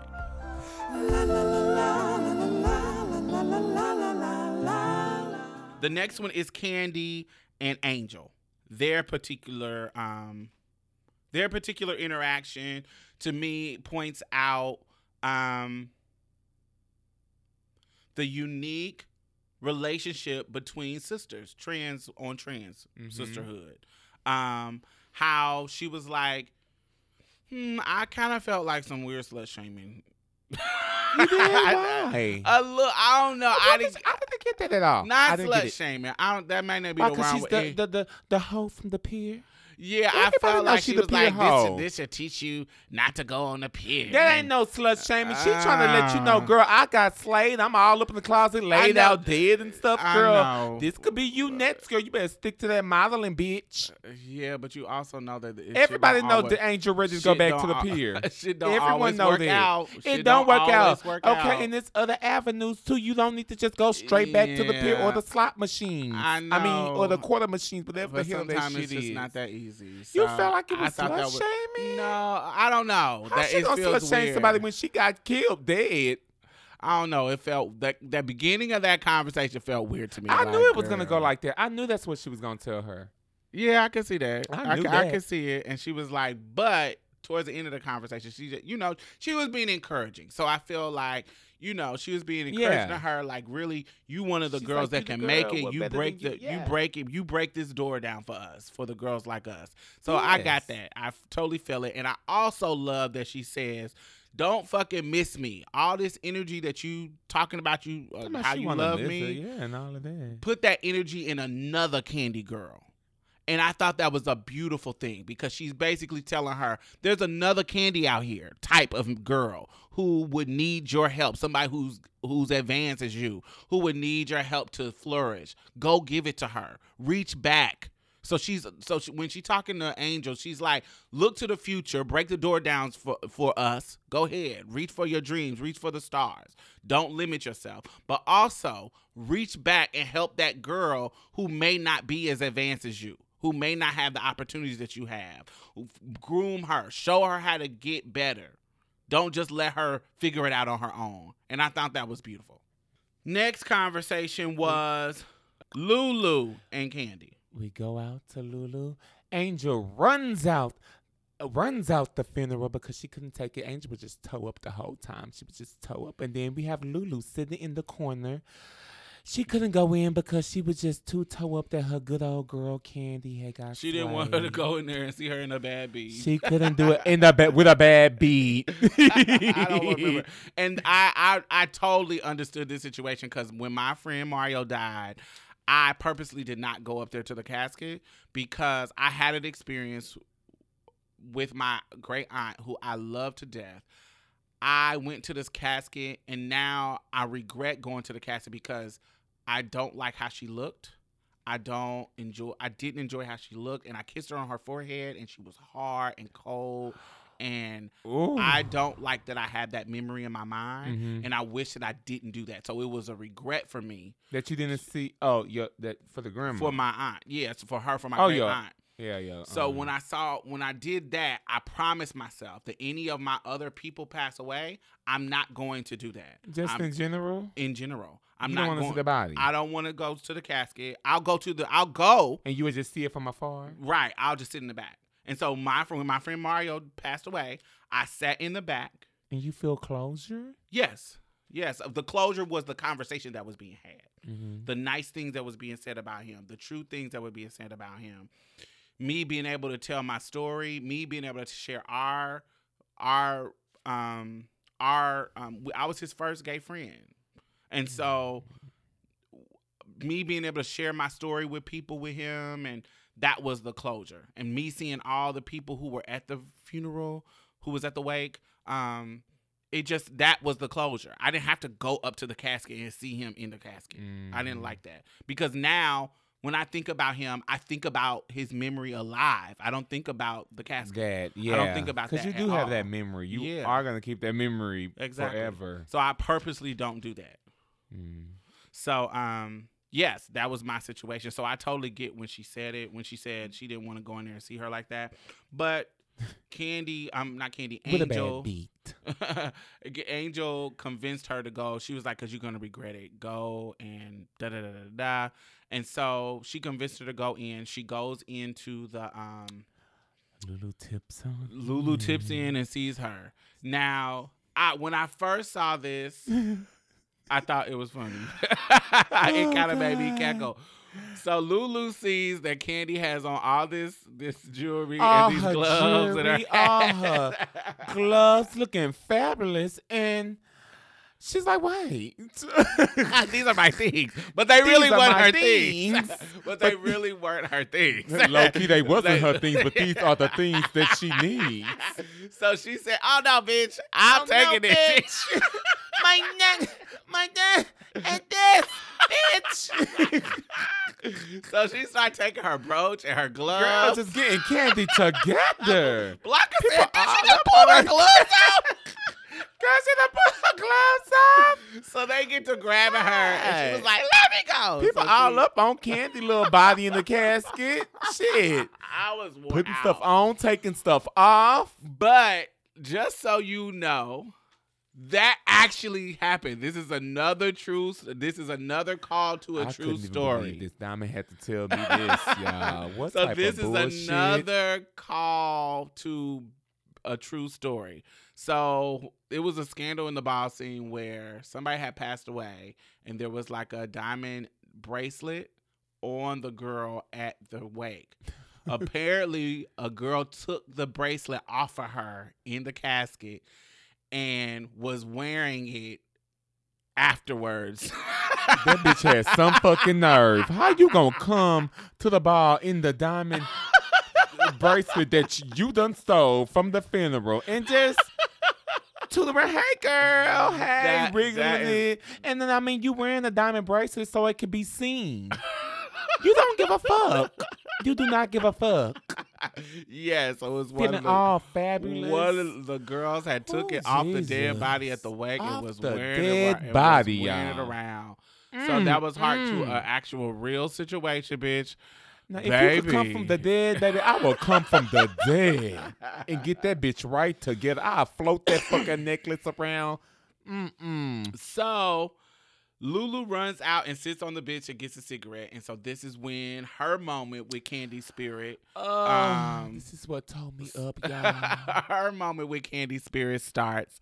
Now Candy and Lulu, their situation represents to me the love and hate relationships you may have with your sisters.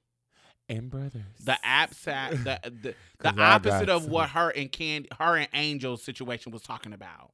So that's the more her and Angel was the more optimistic talk. But her and Lulu was the more pessimistic one, I think. So when they're talking about it where, we were underdogs. And so we didn't like each other, but we all each other had. And I think in my particular situation, when I'm trying to look back at my life, there were some people in my circle who I consider friends who I don't think if we were trans folks that we would have liked each other. Like if we were just normal people, I don't think we would have fucked with each other. But because we were trans in the same community, the same type of girl, it forced us in the same friend bracket. If they're at the mall and I'm at the mall, we would have to come together. Like we would choose to kiki with each other, like the family. just in just safety. How we always talk about how all of them read each other the filth, but everybody has their bag. Yeah, but sometimes it's a little bit more toxic, and I think this scene with Lulu and Candy, it really talks about that toxicity in our sisterhood, because there is. Because that relationship is very strange. Because you had Elektra scream out talking about, I don't understand that girl. She always was in Candy's shadow. But you don't like her like that. Yeah, but who else was just like you just said? Yeah, but who else were we going to fall to? Who were we going to who else we had? We had to figure out somebody. I can't go over here with the evangelists because these bitches is too goody. It is just like a family. How you can have a brother or a sister, like, oh God, I can't stand, but this your brother and sister.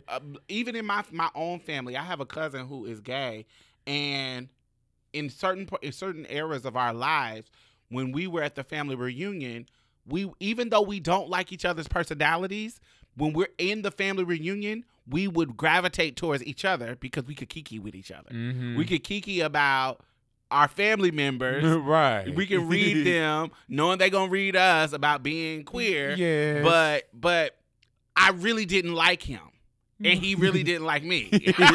But because in this particular situation, we're allies, we had to come together in that situation. Yeah. So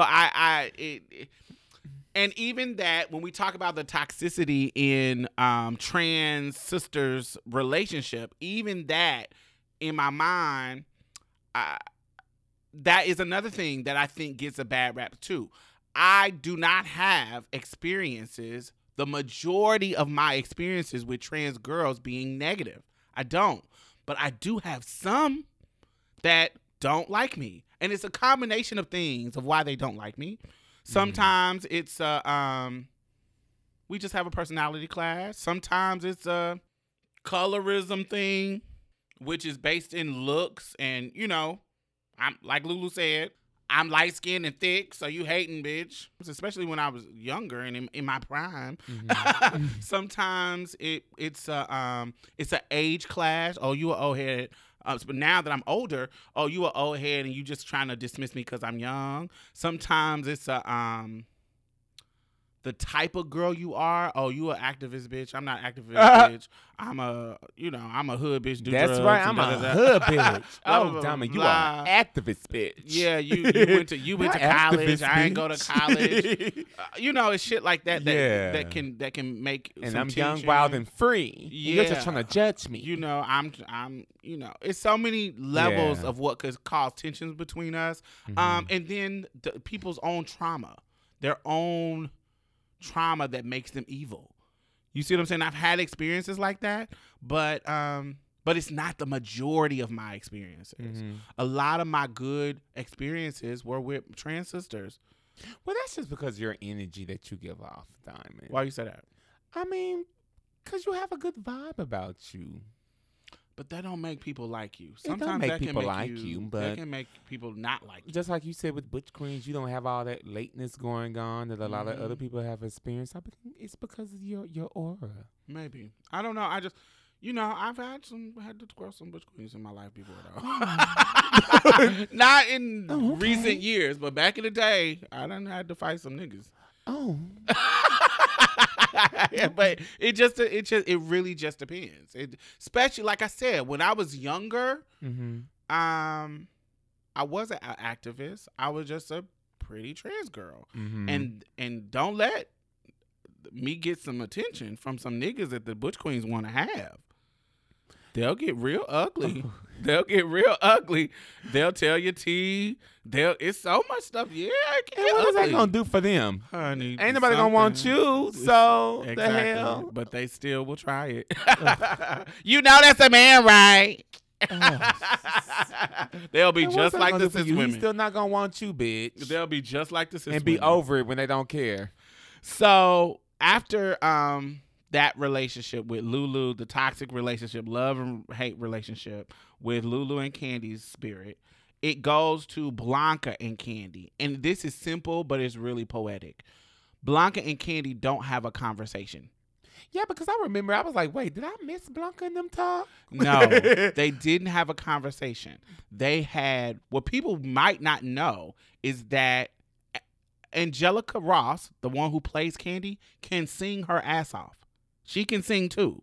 But I think because her character Candy was supposed to be talentless, they didn't showcase her like they did MJ Rodriguez, who plays Blanca, and Pray Tell, who plays and Billy Porter, who plays Pray Tell. So I think because her character was supposed to be talentless, they didn't show Angelica's talent.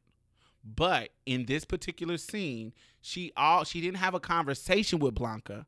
She only harmonized to "Yes, Jesus loves me. Yes, Jesus loves me." I think that's what the song, wasn't that it? Oh, no. I think so. It sounds like some slave hymn. I'm just saying. I think it was "Yes, Jesus Loves Me" or maybe "Amazing Grace." I don't know. I think it was "Yes, Jesus Loves Me." But whatever it One of was, those hopeful tunes. she was harmonizing with Blanca on the pew. And so and this has made me be in too deep. God damn. I was just about to say, now what did this give you, Diamond? Because what it gave me was two people just sitting there humming, just sitting there. So, but Right. you gotta think about 'Cause what it was all of everybody. 2 seconds. It was, but you gotta think. You gotta be artistic, and you gotta think deeper than the surface level. And how did this make you feel, Diamond? So I feel like, what is Blanca to Candy? So Blanca is somebody who is able to see the best in everybody. If you listen to most of the negative things that was happening to Candy, was a lot of people wasn't seeing her. Do you feel what I'm saying? They weren't seeing her for who she was and who she wanted to be and da-da-da. They weren't seeing her. But we all know that Blanca doesn't have that problem. Blanca sees the goodness in everybody. That's her character. She does. She saw the goodness already in Candy. She saw the value in Candy. If you look at when Pray Tell was reading her in the beginning of the episode, Blanca was like, "Okay, Pray Tell, you're going too far." If you listen to her in the background, in the crowd, she was like looking like, "Pray Tell, why are you being so extra?" Blah, blah, blah, blah. She already saw the value in Candy from the very first episode when she left the House of Abundance. Candy was somebody that she cared about. She already saw the value in her. So she didn't need a conversation with Blanca like she needed a conversation with everybody else. She didn't need a conversation. You know why? Because you already saw who I was. So all I need to do is sit here and harmonize with you. Because you already see who I am. That was beautiful to me, I think. And like I said, I may be thinking too deep, but that's the truth. Yeah. If you're an artist, let me just sit these bitches next to each other and harmonize, because they was already in harmony. She already saw who Candy was. I don't need to give you a life lesson. I don't need the long, didactic, long dialogue about shoulda, coulda, wouldas and forgiveness and what you should have been doing. I don't need to sit here and talk to you about doing what you're supposed to do. You are already doing it. You already reaching back and helping other girls. You are already looking towards the future. You are already taking care of the community. You don't need a lesson from me. Let's just sit here and harmonize.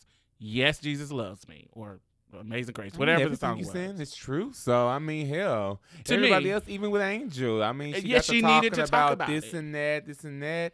But with Blanca, I mean, you're the mother. You're uplifting everybody. You doing what you need to do. You I don't ran need to to talk have to some the long lesson. parents. You told the. I was like, well, damn, Blanca's on. Even when she told the parents, if you need anything, I'll be sitting right over here. I was like, Jesus, Blanca. Whew. Yes. Yeah, Blanca's on. I mean, her sister said that you're the best out of the mother or some shit. Mm-hmm. Yeah. So it was a powerful scene to me. I think it was a perfectly delivered scene. Ryan Murphy is, a genius. That's why he directed this particular episode. And I thought that was beautiful. I don't know if somebody else would have did it. I feel like they would have had a conversation between Kenny and Blanca. Girl, didn't need to be a conversation. It didn't really need to be a conversation.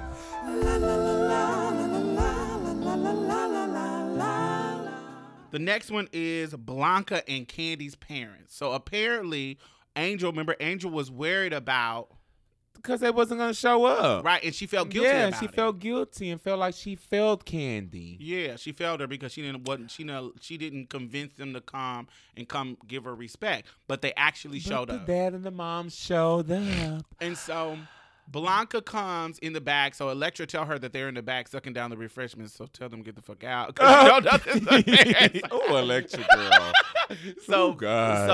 So Blanca comes in to save the day. She comes in and she's telling her she sees that their parents. Well, at first she didn't. She was like, "Are y'all okay? Like, what's going on?" Yeah, and then the mama is looking over it. Yeah. So she realizes that these are her parents. They tell her that they're her parents. And in that moment, there's a death going on. Your child is dead, and I have to. This is the balancing act that I think that takes a special person to do, like Blanca. You are disrespecting your child at their funeral, my friend. But also, you're letting me know how you think about me as a trans person, because you're like, he is my son. When the mama was like, that's my son. He is my son. That she really emphasizing he. So as a trans person, you're already being violent to me. You're already being violent to somebody I love, who is your child, in a space where we're supposed to be revering them, that I respect them, and you're already being extra.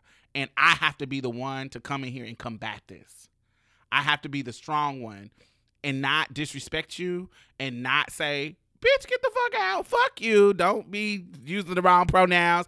Having that kind of etiquette and decorum to be able to say, hey, let me just bite my tongue and not respond to this kind of violence that you're serving, and really just convince you, come on, you made it here. Come and take some time out to see your child, however you feel.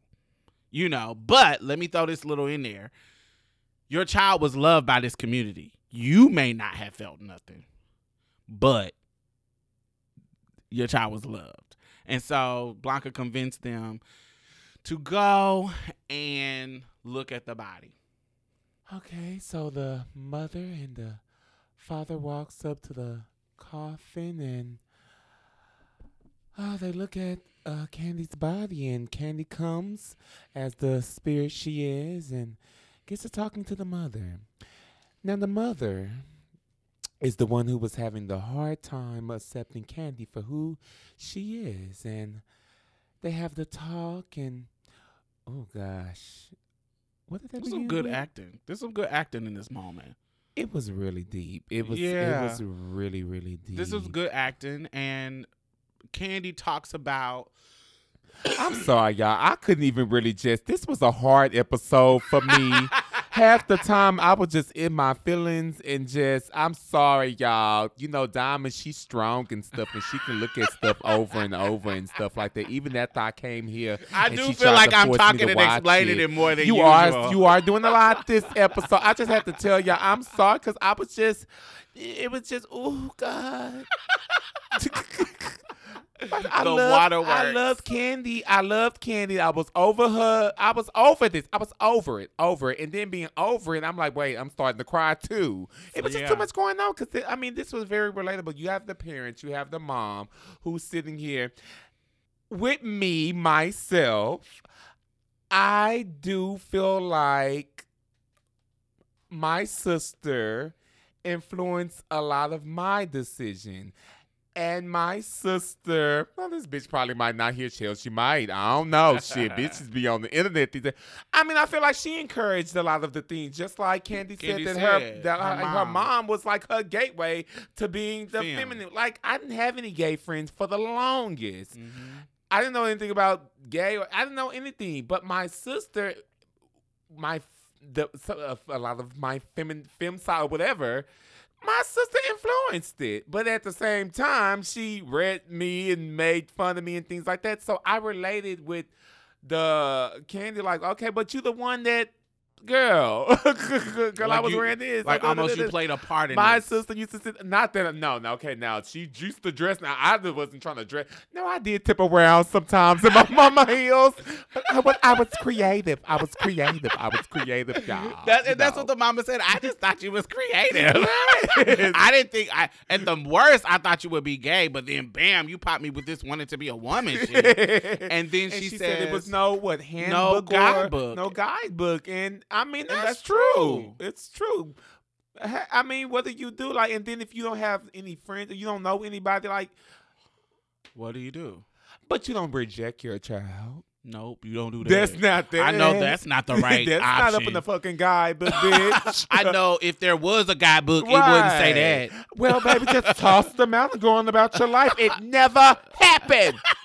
I mean, that ain't in the guidebook, bitch. But it wouldn't be in the guidebook. You don't throw them away. I did relate to that scene, and yeah, I did. And I've heard that from a lot of parents. I heard it from my mother, said in a different way. Like I said, I have an interview with my mom on like I've said before, an interview with my mom on my YouTube channel, and she says that not those exact words, but maybe those exact words, maybe. But she called it instruction manual. It's the same thing, exactly. She's like, we don't know, children don't come with an instruction manual, and you don't know how, of all the things that your child could be. This? You thought it would be this? No, you don't know. You don't know how to respond to this, and so I totally get her. So then it switches to the father.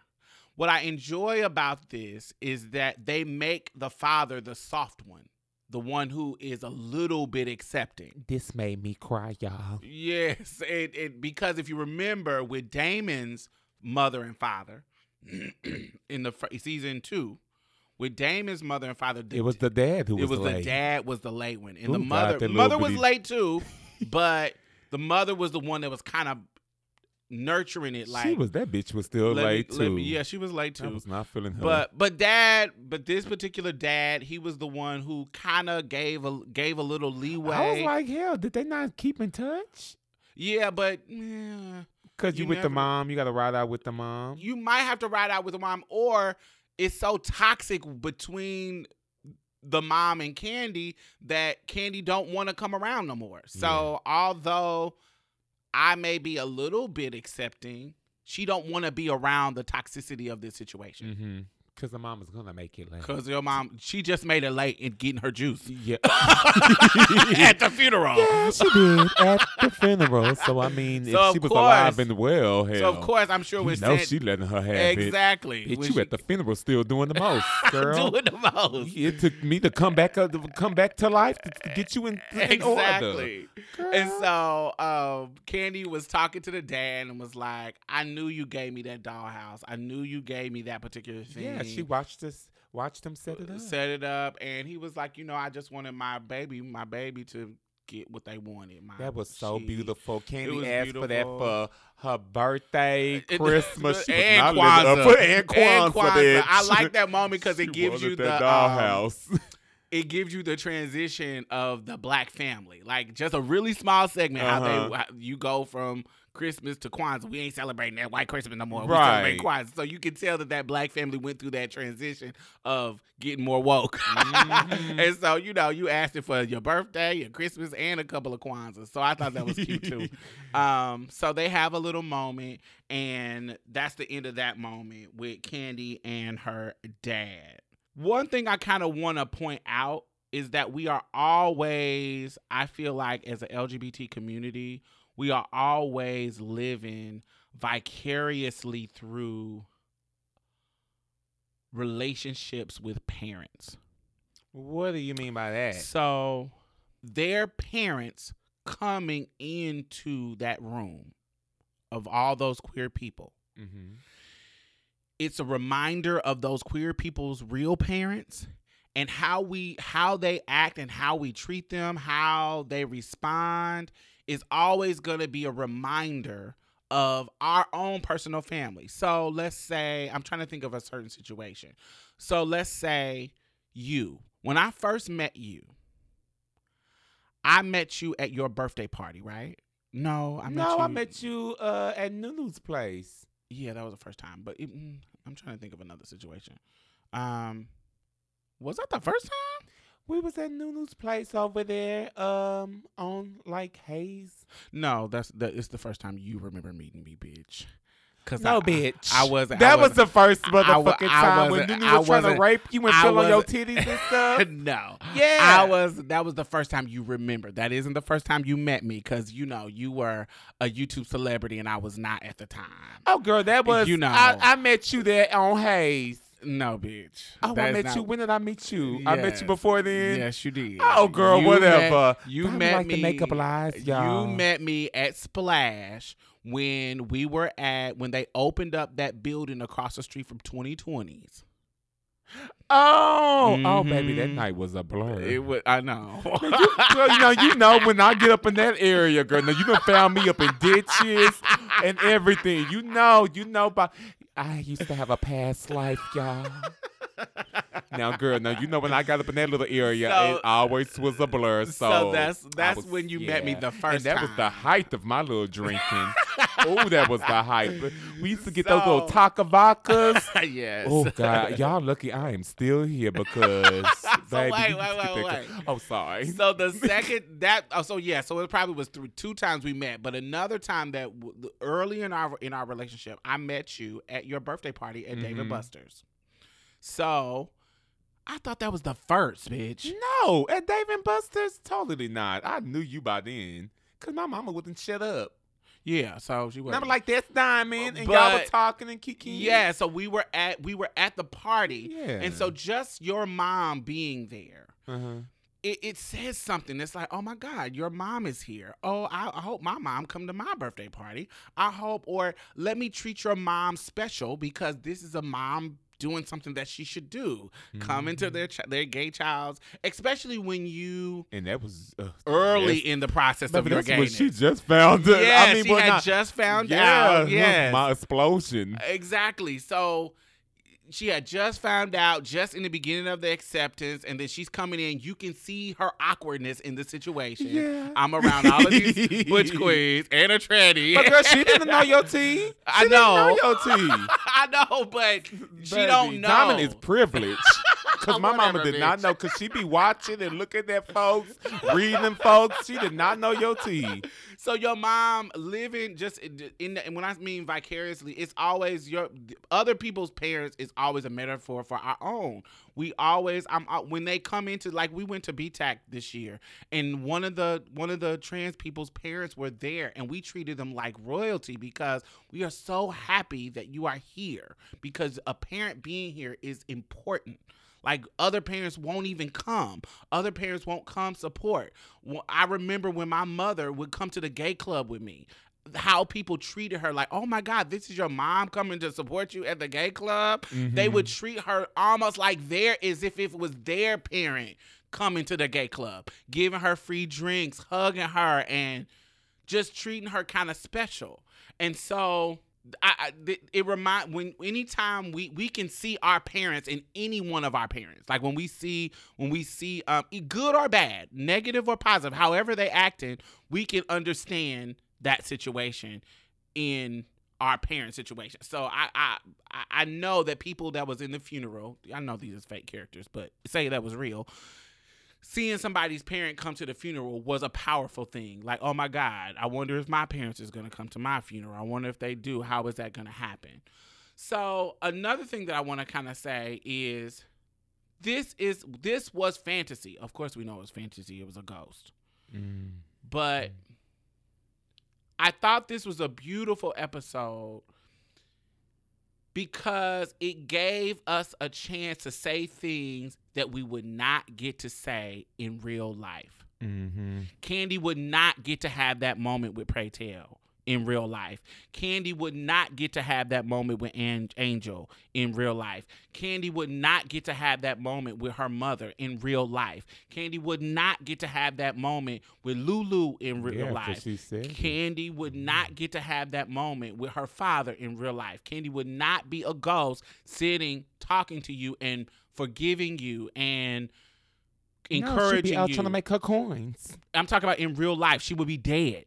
Oh, well. She wouldn't be able to have these conversations with you. So this particular episode is having those conversations with the public who's watching, the people who are looking, who are observing this show for the first time, who are introduced to transness for the first time, who are introduced to gayness or not gayness, but this whole life, this whole community for the first time, who don't know how we are in community with each other.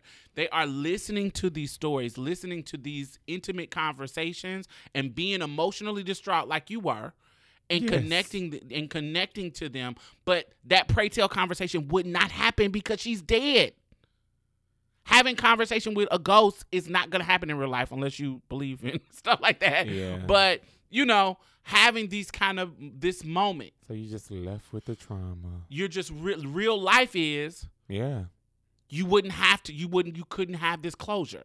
She was able to get closure with mom. She was able to get closure with dad. She was able to get closure with Pray Tell. She was able to get closure with Angel. Able to get closure with Lulu.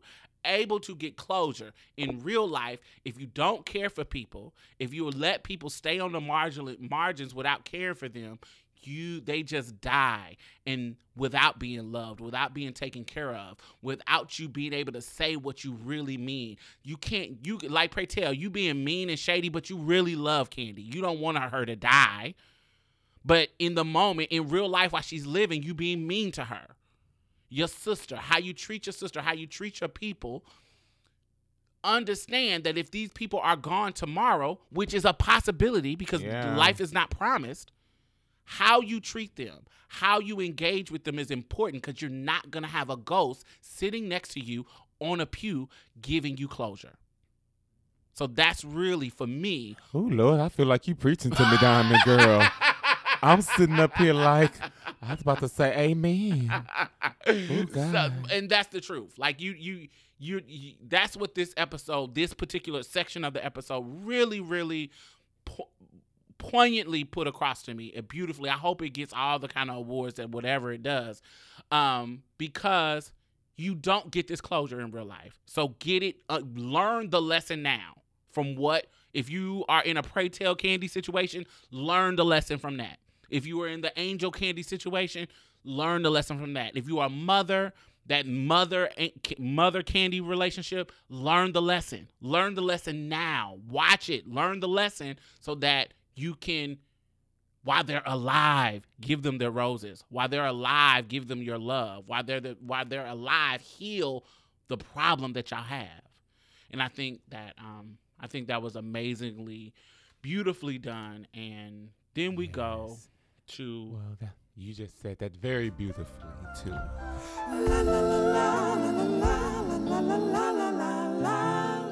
So we go to. After the whole ghost situation happened, Pray Tell calls the pallbearers in, and you particularly called the bottoms from the brunch. Not the bottoms. Oh yeah, the bottoms. There was the bottoms from the brunch. The bottoms. I was ahead of myself. The bottoms from the brunch comes in, and they said that they're going to add a category to the ball scene called Kandi Sweet Refrain, where people get to lip sync in the ball. Then he called these big stallion, dark skin, yummy pallbearers to come and carry Kandi away. Wasn't they looking so delicious and yummy? I was like, wait, hold on. Why they so fine? What? Them pallbearers was fine. I'm sorry. Shoot, people at the funeral getting more. Yes. They were looking good. So then it turns into, so they grab they turn the casket, and then they go through the doors, and they're walking the casket into the ball. And so that is poetic. And Kandi is doing a lip sync number to Stephanie Mills. No, I never knew love like this before. And she is getting seen. She is getting seen. She's in this red. So to me, this particular scene is not only a farewell to Kandi, it is also a farewell to the amazing actress that is Angelica Ross. This is paying her homage as well. She is going on to do bigger and better things. So, but wait, why did Pray Tell give her that little ass trophy? So he was shady as hell because he in Pray Tell He was fashion. wrong for that. When she was getting her tins, even though he said in the usually he was getting the biggest. And he did not do that for mistake. He did that shit on purpose. Small little bitty. Here you go, girl. I'll give you this little small little bitty treat, little bitty little, this little bitty not a lunchable, a little lunch maker. What is it? The little mini, the little lunch mini. Here you go, girl. Cute. Get on out. Get on out. And so she walks around. Because it was a big one up there too. Yeah, so he could have gave that to her, so she could tip off like Elektra does with her big trophies. I did see a lot of tweets about that. That was funny. So she tips around and she's giving each individual person their little handshakes, and finally get her 10s. She gets her 10s, and no, she usually be getting her 10s for. Remember, she Well, walked face. Yeah. So she was able to walk out, and they have a little moment, and I thought that was a beautiful, beautiful, beautiful moment. So at the end of that scene, they go back to almost done, y'all. I know this is a long episode. They go back to Blanca's house where they're having something of a repast. So everybody's at Blanca's house. First of all, let me say this. This episode has been the most beautiful I have seen Blanca. Oh, Blanca yeah. Now we had to do a little. I had to say this. Blanca looked fucking beautiful. She did. I don't know what was going on this whatever episode. was going on with her skin. She just was fucking beautiful in this episode. Not necessarily.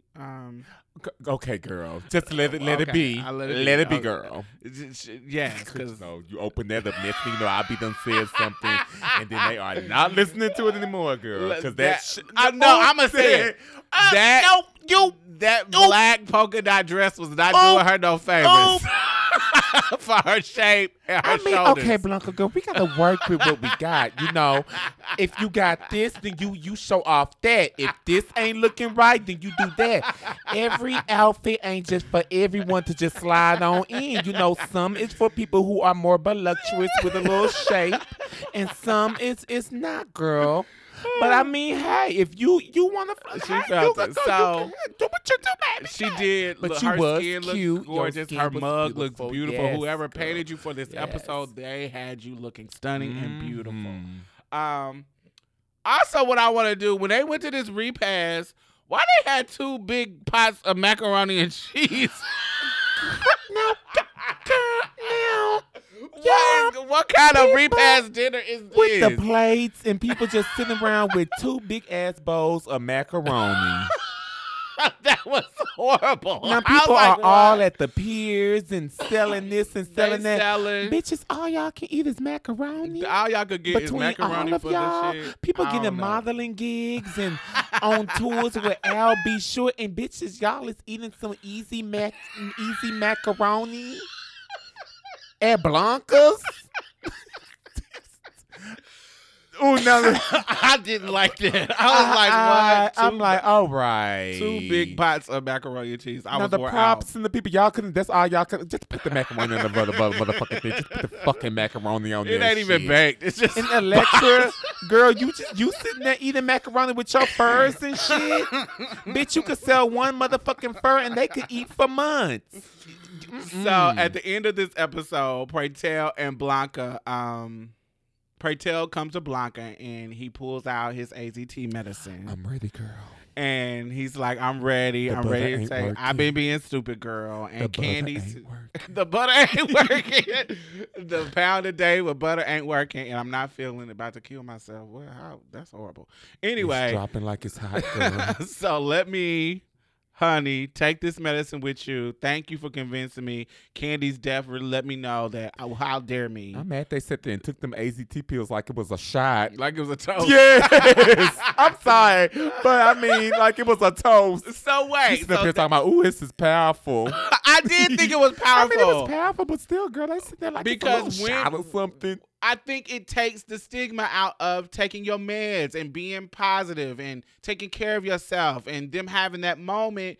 Somebody in a similar situation. People are so foolish. If you get sick with anything, you got to take medicine. I mean, what the fuck? Like, but ugh. it is a stigma around it. It's a stigma Gotta around get it. your meds. And so, especially back then. So I think showing them both supporting each other on camera, on screen, for people who don't know this life, who people who don't know the life of a positive person and and coming to grips with taking medication is for the rest of true. your life.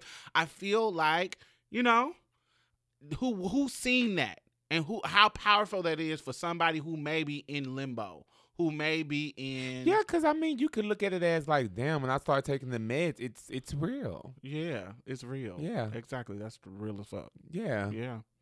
And so seeing it and seeing them take it and supporting each other on camera, on screen, and then, boom, we're just going to take this medicine and take care of ourselves so we can live as long as we can live. Boom. And I think that was a beautiful end to Now, this. hopefully y'all can keep them alive, Praytel and Blanca, because they own their meds pose. Come on now. Because y'all know y'all done through this was out the loop with Candy now. And y'all already said it's going to be a season 3, so we got to go through all these other seasons without Candy. I'm done. It better be some more little ghost little flashbacks of her or something. She need to come through or something. Or you know how they be doing on other shows and the person be playing a whole nother character, but it still be them. You know what I'm trying to say? Yeah. That'll be kind of foolish, but still. No. So what do you think about the colorism conversation that was being had about Candy being killed off the show? Honestly, and I've thought about this too. Mm-hmm. That could be an issue in a lot of things, but I don't necessarily think that it was for what they were doing here. I feel like they wanted to give us Candy. She's a loved character, and they wanted people to have a connection and to see like, okay, all these deaths and stuff are going unanswered, and people are not, it's not in the media and this and that and shit like this, but these are people that you folks care about and they love. And even though this is just a character, people are connected and they see how fucked up everything is. So I don't think this was because Candy was dark skinned and then I don't even think people are using race as a lot of. Let me stop there. I go again. But I think that people do just throw race in for a lot of things that don't really just necessarily. No, I think it's a real life thing. So it is a real life thing, but not here, I don't think. In the beginning, I was like, So I was too. I was like, why can't this be Lulu? Like Lulu. But see, with Lulu, like, we didn't have no connection with Lulu like that. Which more reason for her to be able to be killed off? Yes, but then Because think about if they would have put Lulu in the position that Candy was to help Electra out of the situation. okay. So the storyline pulled Candy into that situation. When she said, "Oh, let me talk to Blanca," when Electra went to Blanca about the situation, the man being dead, that could have, and Blanca was like on some, let's call the police, and then she was like, "Girl, you're stupid. Okay. Let's go somewhere else." She could have went to Lulu. You get what I'm saying? They could have wrote it to where they went to Lulu, and Lulu was the person that said, "Oh, let's talk to Miss Orlando. This is what I heard about her." You see what I'm saying? Let Lulu be that person. They could have set it up to where we were caring about her. Yeah, You see what totally. I'm saying? No, and I thought about that too. They could have, even with that episode, and just developed Lulu's character more. It was a lot of gateway for that instead of just seeing Ricky and fuck me tits. So yeah, totally. I think it could have been Lulu, but then, so I said this. I said I feel like the reality of the world is that because Kandi was a dark-skinned trans woman, she would have been the most vulnerable. So the producers of the show had a choice. We can play the fantasy of let's fix this colorism issue and make Lulu, the light-skinned girl, the one that dies off the show, and create the show in a fantasy world where, not a necessarily fantasy world, but try to fix the colorism issue with our casting and how it plays out. Kandi is the Sapphire. She's the Sapphire trope of black women. She is the feisty. She's comedic. She's that feist. She's a Sapphire. Yeah. So her being killed off is really typical to that normal storyline about the feisty black girl getting wore out. Yeah. So, but the reality of the situation is that it's true. So in the world, she was the darkest one. Mm-hmm. So dark-skinned girls are more marginalized than light-skinned girls, right? Mm-hmm. So she would be the one who would be the most vulnerable for this type of hate. And when we look at the color of black girls who have been murdered this year, years before, they are dark-skinned girls. There are some light-skinned ones, some, but most of them are dark-skinned black trans women. Right? Like when we look at the pictures, like if you go and look at pictures, like go look right now. If you are listening to this show, go look at pictures of the black trans women that have been murdered. Most of them were dark-skinned black trans women. They weren't light-skinned. There was some, you get what I'm saying? There was some, yes. I'm not saying that it's exclusively dark-skinned, no. But who is the most vulnerable, who is the most affected, is dark-skinned black trans women. Yep. So the show took the reality approach. Yeah, and not the... It's not necessarily... You get what I'm saying? You can't play... You can play the colorism card, but like this is the reality. Yeah, because Pose have gave us real shit. They're not sitting up here, let's kill her because she's dark-skinned. Ryan Murphy wrote out this role for Kandi. And the people who are involved in the situation are kind of woke people who recognize colorism. Right. Like Janet and da-da-da. Yes, so I don't know. I'm not going to let that happen. And then you turn around and she got her a role. American Horror Story. And so, yes, Angelica Ross is now going to be on the new episode of American Horror Story, the 1984. So she has a new role. It's going to be so good. And I was telling my friend, she has always been featured. Like, if you talk about who are the trans it girls in the community, it's going to be, you got to talk about Janet Mock. You got to talk about Laverne. You got to talk about Trace Lysette. You got to talk about Angelica Ross. Like you got Smart Jen. What's Jenny something? Her name is Jen, but I know her as Smart Jen because that's her username. But I don't know her like whole full name. But Smart Jen. Yeah, I have to show it to you. But she's actress and she's doing her thing. But if you those it girls, Angelica has been one of the it trans entertainers for the past 5 years. Like she's been, I know. Yeah, she's been involved in stuff as well. So it's not just if this was her first role, I would feel some kind of way, but people have been showing Angelica love in regards to her getting access to these roles, getting access to be a part. She was on Claws. She was on for real? Yeah, she was on an episode of Claws. She's been on other stuff. So it hasn't been as popular as like Laverne with Orange Is the New Black and Janet doing her thing. It's better than Laverne's. I'm just saying. I mean, Laverne is cute. Next to gorgeous. Angelica's gorgeous. Laverne is not about to cute. be. We's not. I mean, but you ain't got to like everybody. I mean, it's my opinion. Opinions. My opinion. Laverne, you was cool up in the Orange Is New Black on the first, second season, first 2 seasons. Anyway, I got tired of so it, she girl. got she got a new role, so Anyway, we don't though. have to worry about not seeing her. Yes.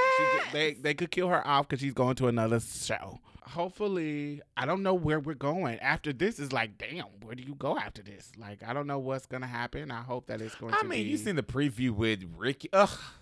I didn't get to watch a preview. I didn't see Oh that. well, yeah. The preview is with Ricky, and they're gonna show him being, he's joining Electra's house the Winters, now. yeah. And I mean, that's kind of all we really saw, and he's gonna be Doing his something. thing in that. So it looks a little more lighthearted, but you don't know because somebody probably be dead as soon as the fucking episode starts. You just don't even know with Pose. Yeah, you Next never thing you know. know, Pray Tell laying up in the hospital bed. You are Girl, shady. them pills done got me together, bitch. You are shady. You never know with Pose. But we love y'all. So that is the end of our show. Tell us what you think. I know this is a long episode, but it was a lot going on, so it was really It deep. was So a we had to lot, unpack a y'all. lot. So tell us what y'all think, and see y'all next week. Bye bye. Bye. Well, that's it. Thank you for coming and getting a taste of Marsha's Plate. You can listen to us on iTunes and SoundCloud. Make sure you leave a review because we really need those 5 stars, y'all. And go like our Facebook page and leave some comments. We will be posting exclusive content every Thursday, so you definitely don't want to miss out. You can also follow us on Twitter and any other social media site at Marsha's Plate. If you'd like to donate or advertise with us, hit us up at diamondstyles@gmail.com. That's diamond, STYLZ@gmail.com. And that's it for us, y'all. Bye. Bye-bye. You gonna say bye, Mia? Oh, bye, y'all. Every little thing's gonna be alright.